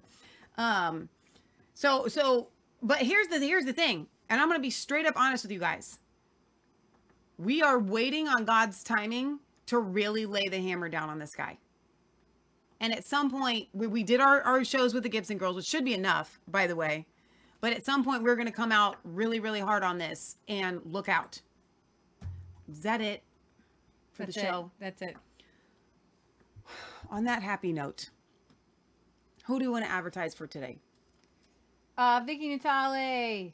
Vicky Natale. I literally, well, you can't see it because I use this shiny eyeshadow. Okay. The crow's feet gone thanks to the Flawless Face Serum. So I want you guys to go to organicbodyessentials.com, organicbodyessentials.com. And here's the deal. Let me move this over here or just shrink that. The CBD tincture, to me, out of all of her products, and I love her products. I love the face masks. I love the scrubs. They all go so far. So like this extreme face cream day and night, like this is what we use. So you guys want to know, what do we use? This is what we use. We use this stuff, this extreme cream. But it's not awesome. Just for women. Wait, it's not just for women. It's for men and women. Here's the thing. These are all organic, all natural. Every product she makes is edible. It's all edible. They have the highest don't eat it. It's too expensive the highest grade of essential oils. You're not putting on. Look at the chemicals. Back. Look at the back. You can read the ingredients. Cream. Look at the back of your face cream. It's going to say your number one ingredient is usually alcohol. All of these things are things that you know what they are. Okay, and so willow bark, grapefruit seed, fruit ferment, filtrate. So your body's glycerin, coconut oil, hemp seed, avocado, beeswax. I mean, apricot, jojoba, guys. And so when Vicky, she prays over her products, and God gives her like, okay, here's an issue and here's an answer. She now has the CBD tincture and in chews for your dogs. Yeah. And we used to use CBD for our dogs, and it helped immensely. I just used her CBD oil on our pig. You guys know Star. You named Star. Star had some issues going on, like so I gave her CBD. I gave her Vicky Natale CBD and her therapeutic gel. Yeah. I rubbed on her for like 4 days. Leg for 3 or 4 days, and she is mostly. Now we did add some turmeric. And I added some turmeric pills. We gave her some turmeric.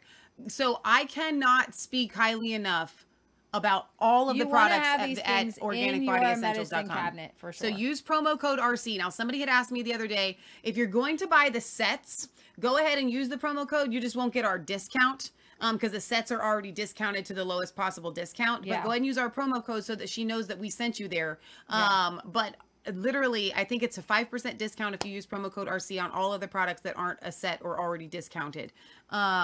And not only will you be supporting Resistance Chicks and then Organic Body Essentials, but every purchase that is made with promo code RC also benefits His Glory Ministries, which I think is phenomenal. So, all of your Christmas shopping should be able to be done through all of the stuff that we do. And I'm going to tell you something.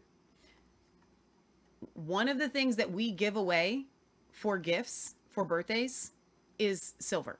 We don't give away gold. That's too expensive.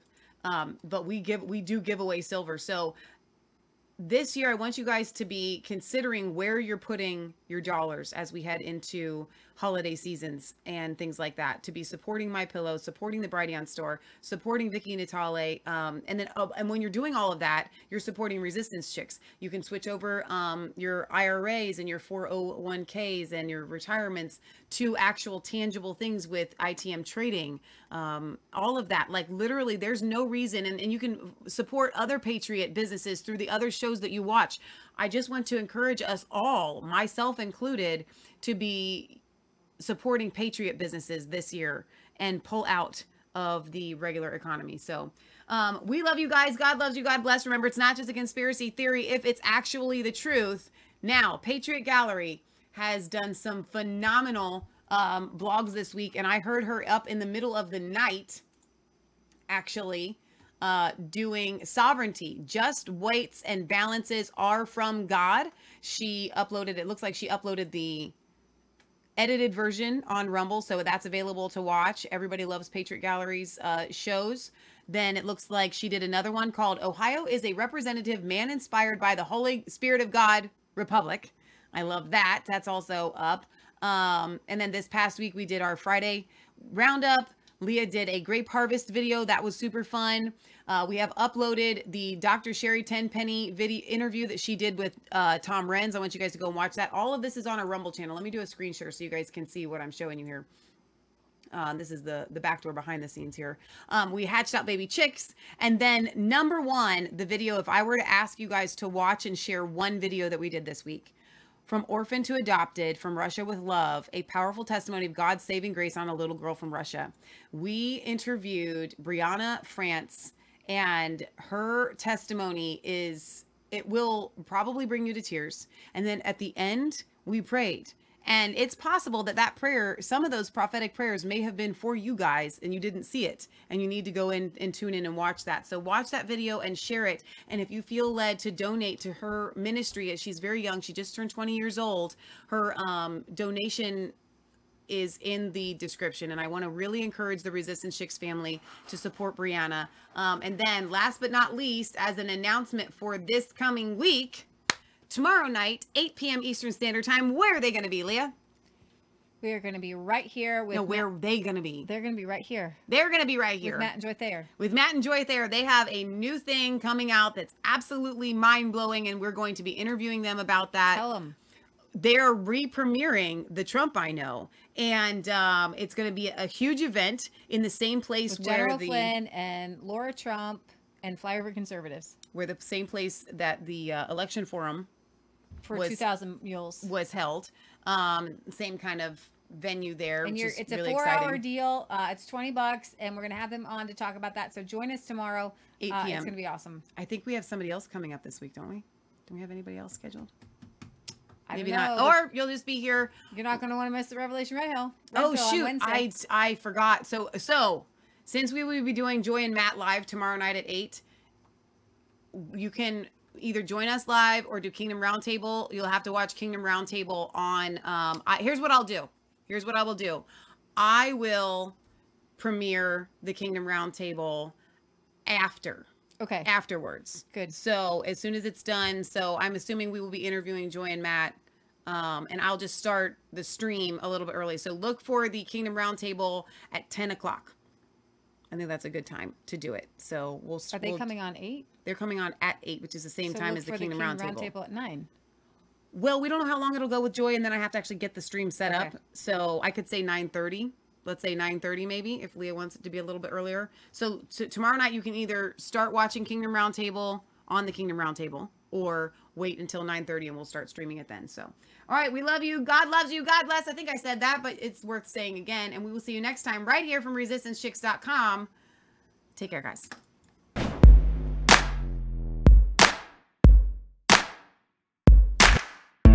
I was cold all alone. No place for home every day. So afraid, but you go.